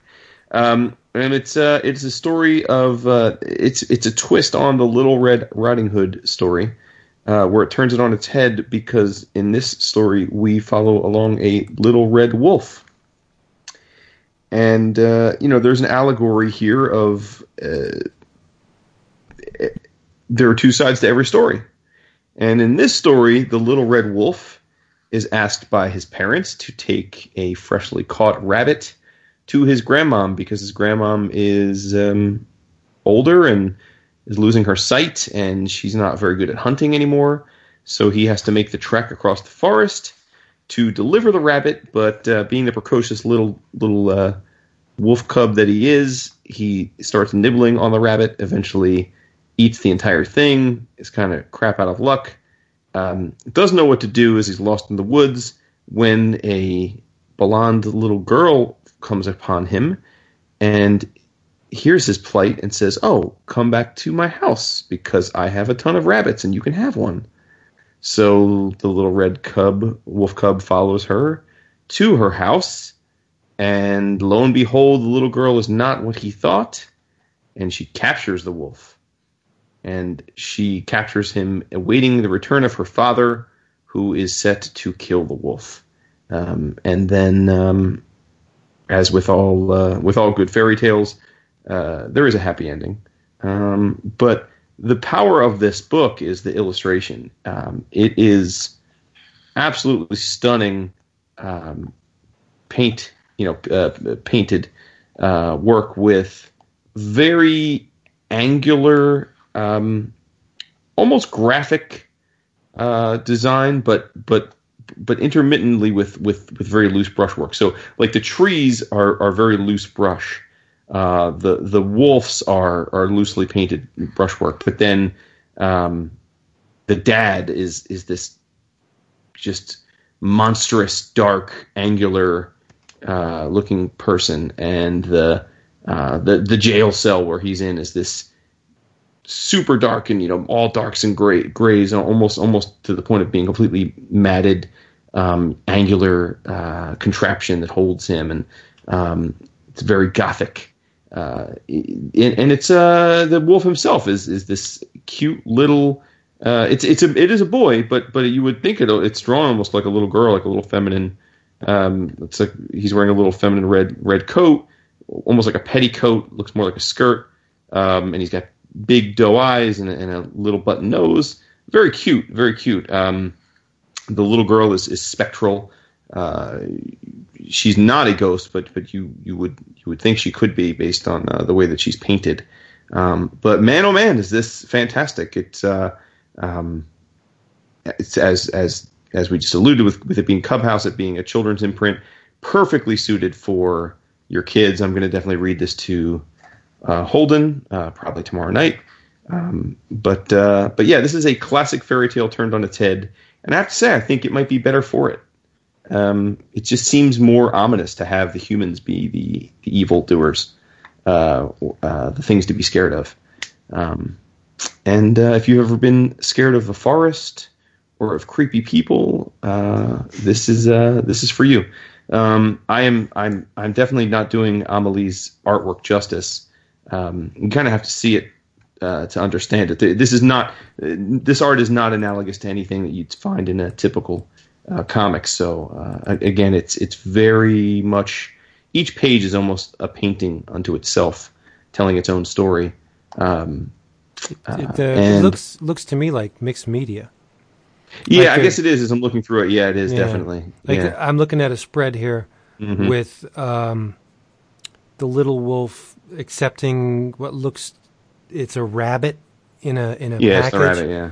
And there's looks like pencil mixed with watercolor. Yeah. Like there's a blurb next to a spread next to the wolf's head where she lets the pigment flow and then build up towards the periphery of it, and I can see maybe a little bit of chalk in there and some paint. Yeah, it's exquisite. Yeah, it's definitely mixed media for sure. Yeah, and then some pages are interstitial imagery. Some pages are full on, the full page, the full bleed. So yeah, I mean it's a storybook. I mean, the classic description of this would be a storybook more than a comic. But yeah, I must have ordered it from Previews because of the. We talked about it on one of the bonus episodes. Did we? Yeah, okay. I had the page dog-eared, but it didn't make it in my budget cut. There you go. Well, you can read it when you get here tomorrow. Now, nice. I'll take it from home. Let me ask you, where's the text placed? Is it on white space or is it on top of the images? No, it's mixed. Like I said, there are some pages where the whole page is an image and there's text overlaid. There are some where the text is interstitial. There are some pages with no text. So it's totally a mix. I'm going to have to see this. Mm-hmm. Yeah, I mean, in most cases it's a storybook, so in most cases there isn't a ton of text. I mean, it's done like a comic in that the text is put within white space most of the time. Good. Yeah. But like not with balloons though, more storybook style. Awesome. Where you're just reading a narrative. Yeah. But it's not the text that renders this thing a comic. It's the fact that the images are in sequential order. Correct. Yes. So, there you go. Yes. So, But Amélie Fléché. Nice. Mm-hmm. There you go. I like the looks of this. I get my hands on it. And if you would like to see what this looks like and any of the things we talked about, head on over to our website, 11o'clockcomics.com. There is a gallery accompanying this image, this podcast, what you're listening to, and you can see for yourself all the stuff we're talking about. Right there on your little device. There. Yeah. Right there. Cool. I'm going to go along with my inner travel, so. Oh, nice. I'm trapping. As always, this episode of 11 O'Clock Comics has been brought to you by Discount Comic Book Service, dcbservice.com, one word. Fire up your internet browsing device and you will reap tremendous rewards, massive discounts on all your favorite stuff delivered right to your door. You cannot go wrong. You just can't. Guess what, Vince? What?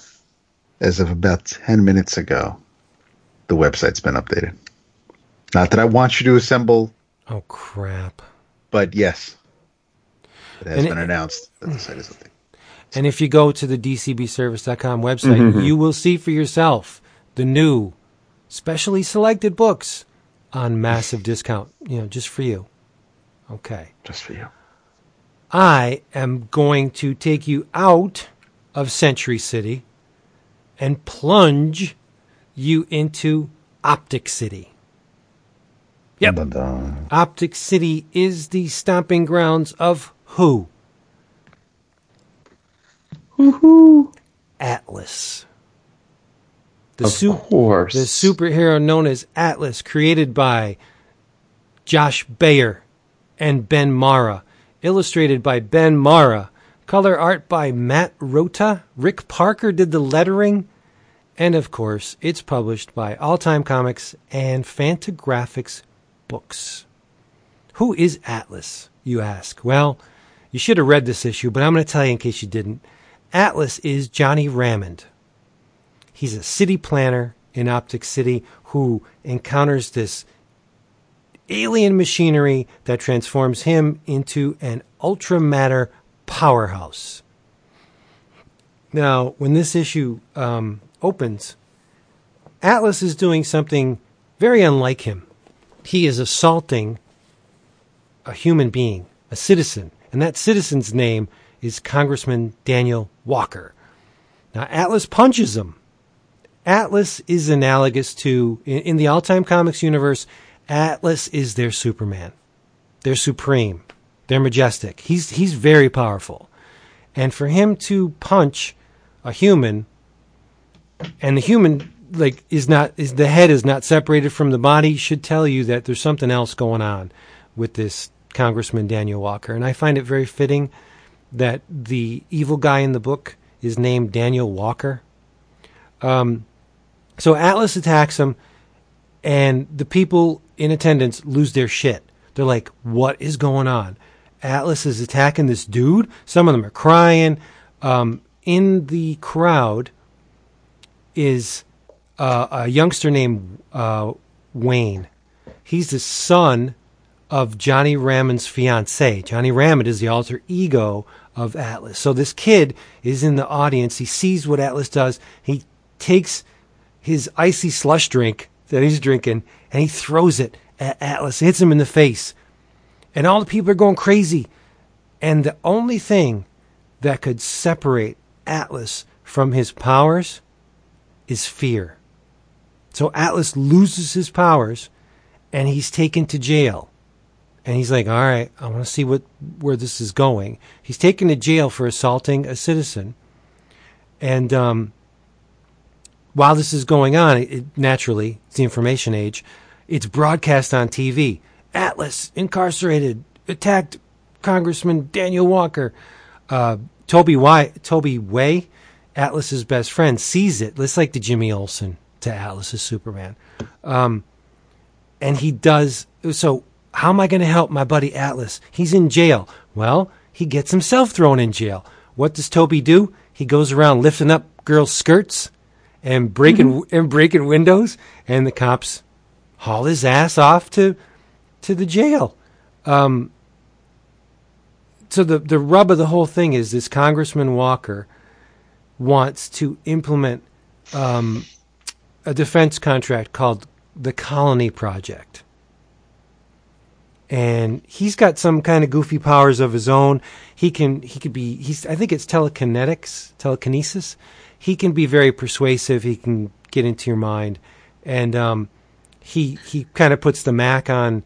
Telekinesis is where you can move stuff with your mind. So. Right, but it's an intentional gaffe by Bayer, because it's called telekinesis in the book. Oh, okay. You know, it's all tongue in cheek. But like you were saying about embracing what has come before and traditional superhero books, and that the glory days of when we would read a superhero book not for the event or as a springboard for something else, but just for the honest to God sake of enjoying a story featuring superpowered beings. That's what All-Time Comics is. And that's what Bayer and Mara and company are bringing to the table.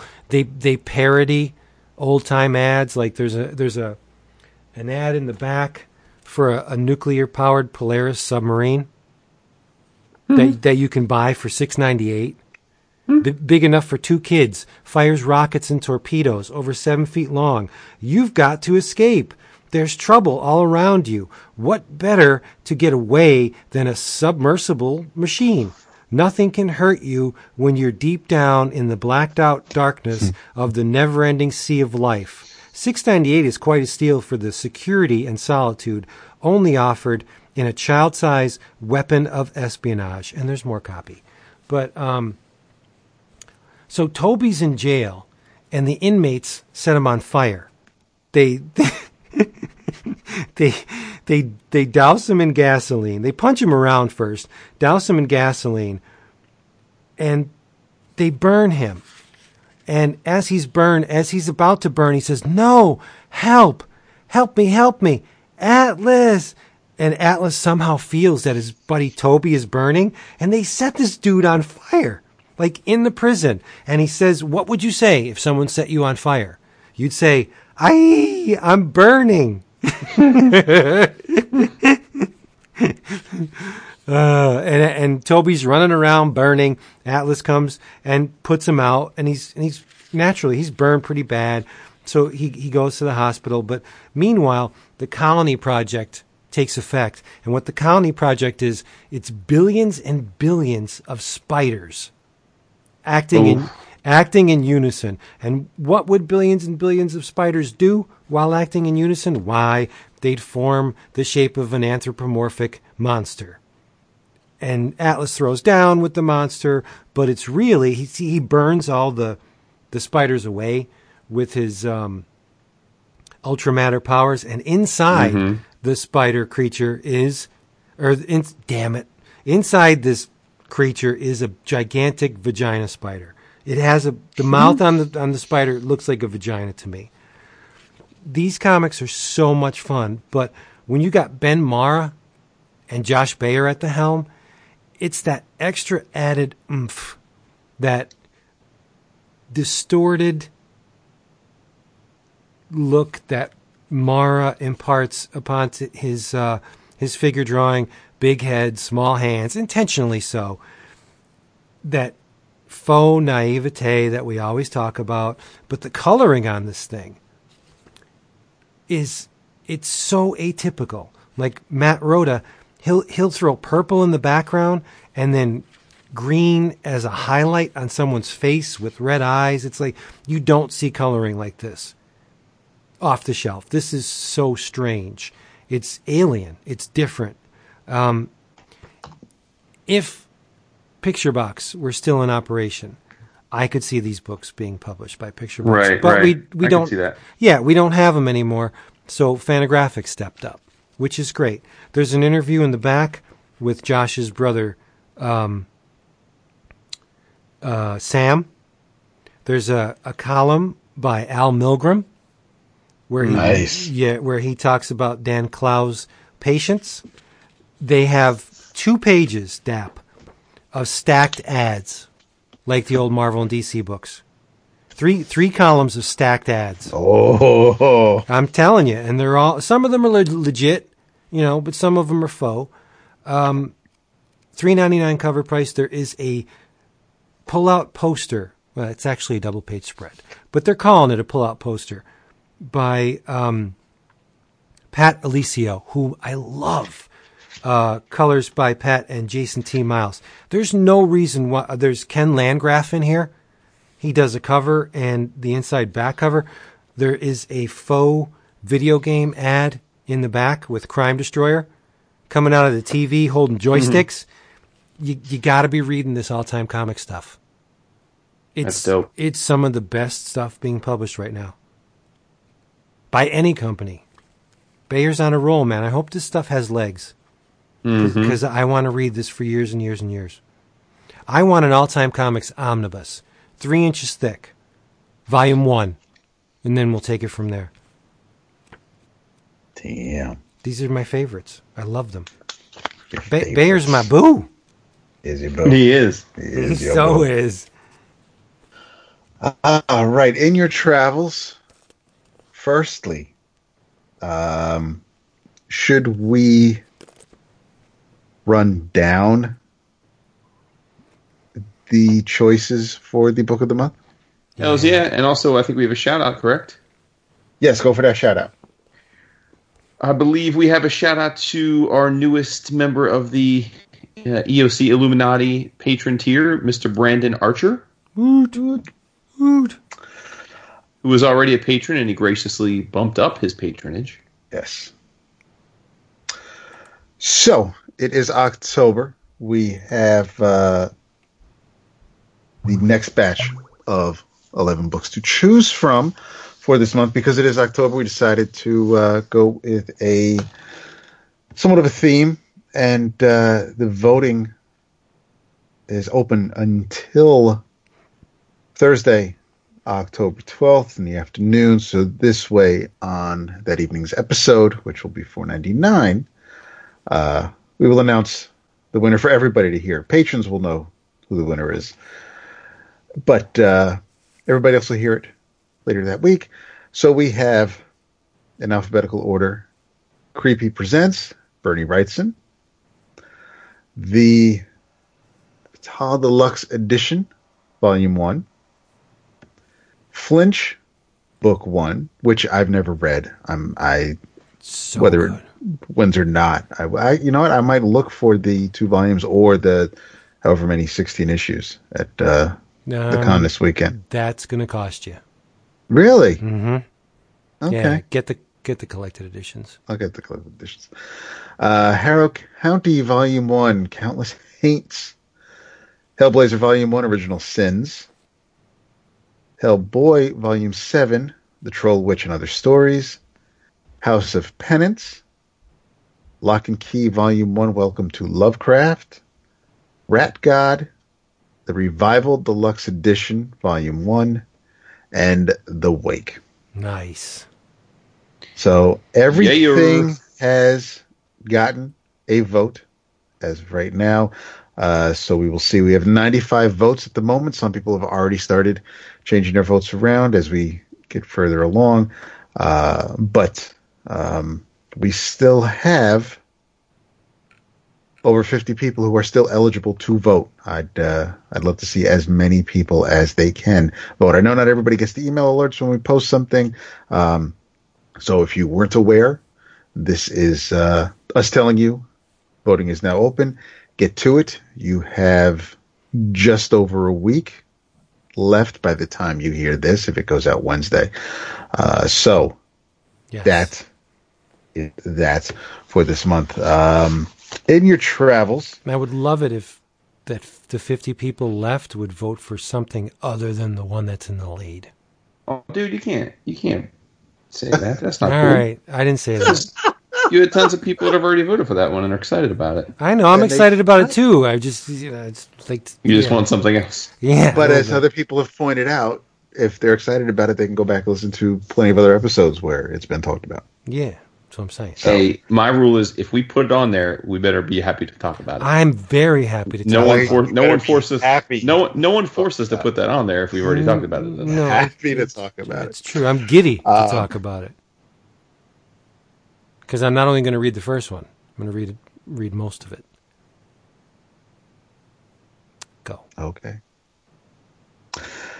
In your travels, this is a little book I've talked about from Dynamite. One of the few books I would talk about from Dynamite. This was a 5-issue miniseries. The only reason this is definitely a book where I was looking forward to it based on the creative team, not so much the characters, because I know virtually nothing about the characters. But this was a book written by Ryan Brown, illustrated by Pete Woods, colored by Celeste Woods, and lettered by Crank. And this is Project Superpowers Hero Killers, which is a little bit of a play on words, because it could be Hero Killers, the killers of heroes, or it could be the heroes who are the killers. And it's pretty much the second way to take that, because Junior Black Terror Junior, whatever his name is, Vince, he is pretty much the dude. There are going to be if I were to review this issue by issue, there'd be a lot of who I'm talking about with this, because I aside from there's Tim, there's Sparky, there are a bunch of characters that exist, these public domain style characters, and the book was funny. I enjoyed it a lot. I mean, Pete's art was great. It definitely worked, especially with the story Brownie was telling. The sound effects are fantastic, but it's a clean looking book. It looks great. It can be violent. There is there's one scene where Big Blue is killed by his sidekick. Actually, Sparky kills him. He and Big Blue then falls back on a robot with an antenna, and the antenna ends up going through the back of Blue's head, pushing out his eyeball.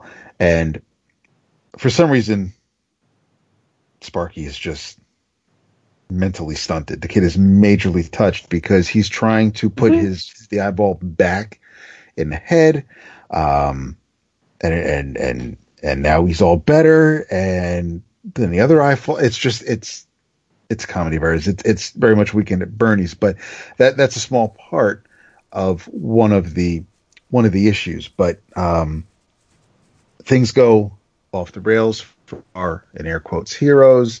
It turns out that everybody they thought they had killed by using this zap gun, they may not have actually died. And that's when it gets a little crazier. Revenge is met, and it's just there's one scene that takes place at a cemetery that very much reminds me of an issue of Justice League America drawn by penciled by Adam Hughes. It takes place at a cemetery because there's a there's a gravestone or a statue in the foreground that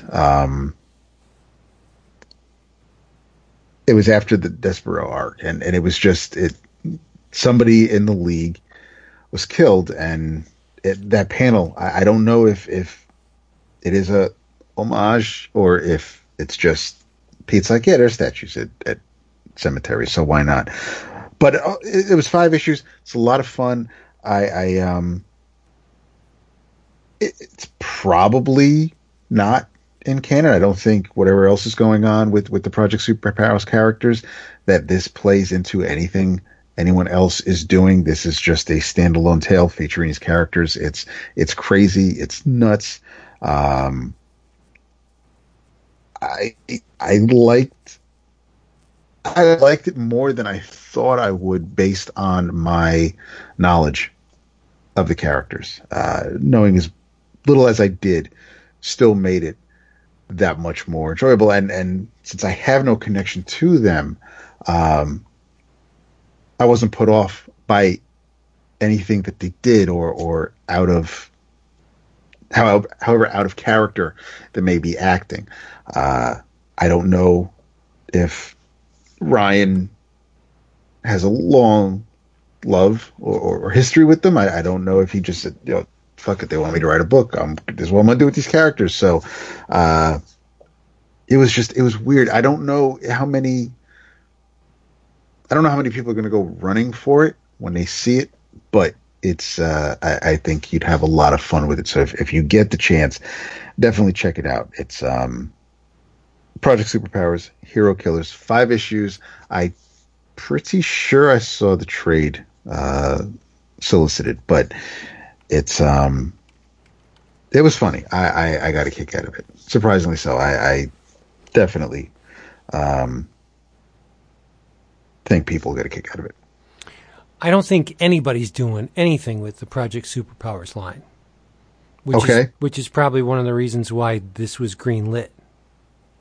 Okay. So it doesn't crisscross anybody's continuity. Mm-hmm. I don't know if there'll be any continuity left to crisscross by the time you get to the end of it. Right. Which most of these characters were probably created for this. Oh, yeah? You think? Yeah, okay. I mean, by the time it ends, you have characters that there's one panel where I guess it's Captain Battle. He's got the eye patch, and then there's another panel. A hero is in the. First of all, there's a tangent. I don't know if Brownie got to see this page before it went to print, but there's 3 characters in the middle panel, and it's just their shoulders and heads. But then the panel right under that is the torsos of different characters almost in line with that. So it's just it looks weird because of different colors and different genders, but one of the characters is in a wheelchair and he's got eye patches on both eyes, still screaming and yelling about his dead sidekick. And I don't know who the mayor is. The mayor is just he's throwing out keys to the city like they're candy. It's nuts. Like I said, I didn't know what to expect, but I would have read so many more issues of this compared to, say, something else I may have talked about earlier this evening. So I liked it a lot. I ordered the trade. Nice. Yep. I want to hear you talk on it when you get it. Talk on it. Nice. In your travels, going back to my main man, Jeff Lemire, who is having one hell of a year. Hell of a year. Thank you, poet. Right? I know. Unintended, but poet didn't know it. Fresh off of his Eisner for Black Hammer, Jeff is dropping Royal City on us, also by Image Comics. Royal City is his new ongoing book, where he is both writing and drawing it in the fine tradition of Sweet Tooth and Essex County and so many other things. But this is most evocative of Essex County in that it's It is a very personal story. It's a humanistic story. It takes place in Royal City, which is an old industrial town that has, like most industrial towns, fallen on hard times. Industrialization has gone by the wayside and or moved away, leaving the town with dwindling population, lack of job prospects, and it's close to being dire. It's evocative of a Canadian Flint, Michigan, or something. And Patrick, the lead character, Patrick Pike, is a novelist of some renown. Although at this point it's clear he is. He himself is wondering if he was a one-hit wonder, because he had a big hit and then his second book was not a hit. It was a flop, in fact, and now he's working on his third, and he's well behind his deadline, and he's spent all of his advance. And everyone thinks he's this great success who managed to rise up out of the town, but the reality is far less than that. And Patrick heads home for the first time in ages because his father has had a massive stroke. And this is really a story about Patrick and his family and the long history between them that has caused a rift. And we don't yet know. This is the first. I read the trade. The trade collects the first 5 issues, but it isn't ongoing. We don't know what ultimately happens here. We don't know if there's reconciliation, if there's more heartbreak. But we do meet Patrick. We get to know him and his situation. He's got an estranged marriage. He's married to a movie star. Although they never see each other, he comes back to town and he interacts with his mother, who is an angry woman, a woman of faith, but she also is someone who is quick to blame others for her problems. She's quick to judge rather than compliment. She's not warm and fuzzy. We meet his sister, who is married to the foreman of the factory that is dying out, and she's got her own marital issues because she is trying very hard and has been working for years on a project to revitalize the town by closing down the factory and building a casino and resort in its place, which, needless to say, makes her husband livid because essentially it's putting him out of a job. We meet his brother, who is a drunk and a drug user, unfortunately, and estranged from the rest of the family. And then, interestingly, we also meet several other characters, all by the name of Tommy. But in fact, they're not all different characters. They are all interpretations of their brother Tommy, who died in a drowning many, many years ago as a child. And Jeff's cartooning is awesome here because each of the family members essentially communicates with Tommy. Now, whether it's a ghost or just in their mind, I'm not quite sure, but they all see him differently. The brother sees Tommy as a partner in crime, basically the little devil on his shoulder, telling him to party and to blow off work and to go crazy. And he sees him as a guy almost his age, in his late 20s. Patrick sees him as a young teenager. His sister sees him as a little boy. And his mom sees him as a priest, a grown-up adult priest. So it's fascinating how they all interact with Tommy in their own way and get different things from him. And it's really an allegory. It's a very layered story. It's an allegory of what a family has to do to cope with a trauma as powerful as losing your, a little brother to a tragic death. All the while they're dealing with another tragedy, which is the stroke of their father. And we get a glimpse into their father, although he is stroked out and on the hospital bed. We do see him and what's going on in his mind at the time. He's got his own things going on. He's seeing the world in his own way. And we meet a number of other characters in the town as well, setting up the broader narrative. But I find that Jeff is at his best when he's doing character work.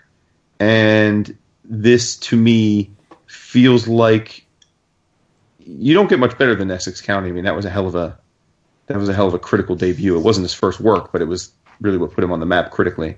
So I don't know that, what was that, maybe 10 years ago, 10, 12 years ago? needless to say, he's written a lot of pages and drawn a lot of pages since then. So I'm sure if he were on the show with us right now, he'd say he's a far more refined writer and cartoonist than he was then. Although I don't want to sell that work short. I think it's phenomenal. So in essence, this is his going back to a lot of those same themes a decade later as a more accomplished storyteller. It's meticulous. It's layered. It's enchanting, captivating. Jeff can do very little wrong for me. I seemingly like everything he does, but this is off to an immensely good start. I will tell you this: if you're into shows like This Is Us, I can't see how you wouldn't love this book. The first arc, it's that same kind of tone, more tragic than This Is Us, more directly tragic, but also a little more whimsical as well because of the ghost aspect. So, yeah, man, I got to say, Jeff's knocked this one out of the park, I guess as usual. But hat tip to him. Hopefully, we'll have him on the show sometime in the next few months. I know he's expressed interest in coming back on. We have lots to talk to him about, but I can't wait to I can't wait for the second arc to start, which I think is next month. So, Royal City. Nice. Excellent. There you go. You know I love me some Lemire. We all do. We all do. I know. Hey, everybody. It's that time. New York Comic Con, less than 20... Well, for us, less than 24 hours. But for you, probably more than that. But if you're there, come see us. Because we'll be there too, and we want to give you a big hug. Dap does. Whew, that goes without saying. Oh, yeah. Yeah. Yeah, he does. Believe him. Go to our website, 11o'clockcomics.com. Come on the Facebooks. We got a group there. It's kicking. Twitter. Yeah, all that stuff. In the meantime, get back here after New York Comic Con, because we're going to be talking about it. We want to all join in on the fun. And remember, episode 500 is coming, so don't go anywhere, is what I'm saying. In the meantime, say goodnight.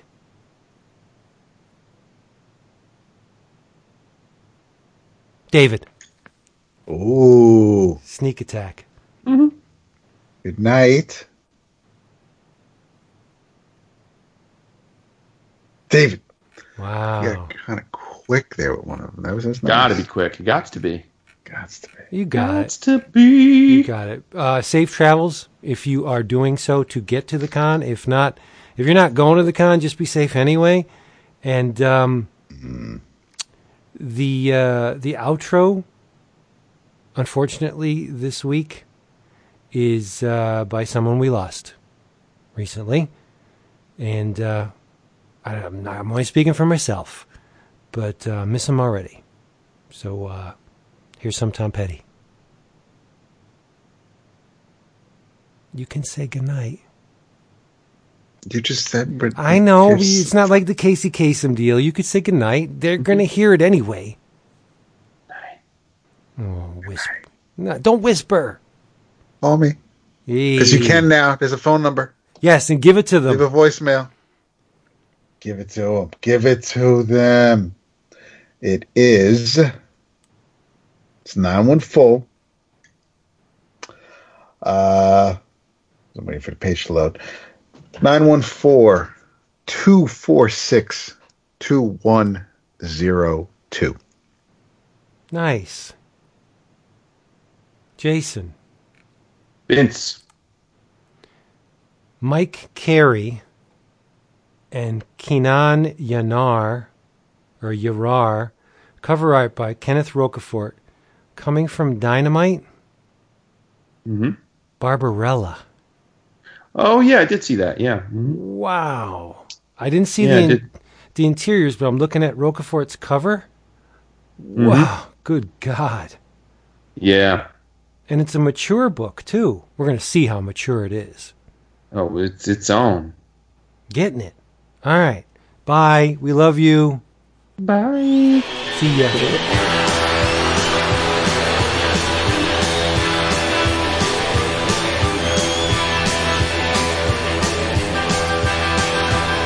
It was a beautiful day. The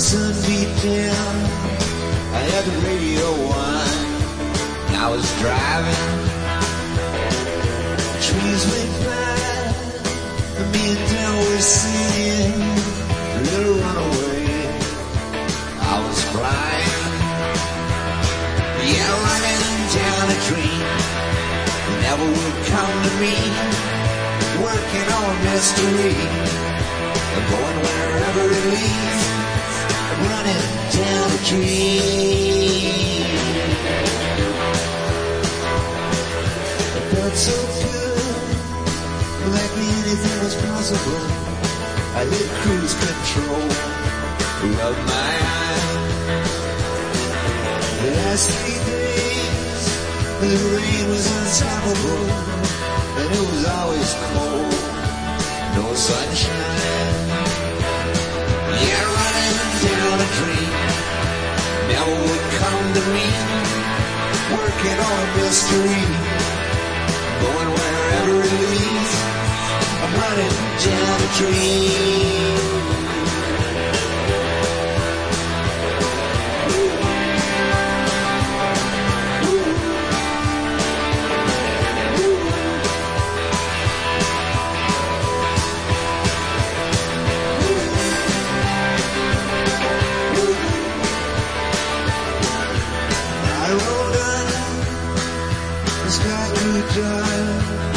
I put the pedal down and make some time.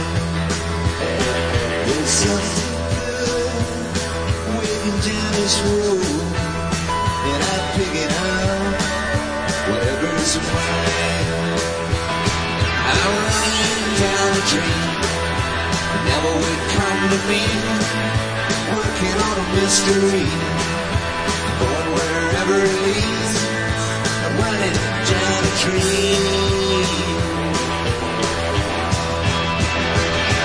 Yeah, running down a dream that never would come to me, working on a mystery, I'm going wherever it leads, I'm running down a dream.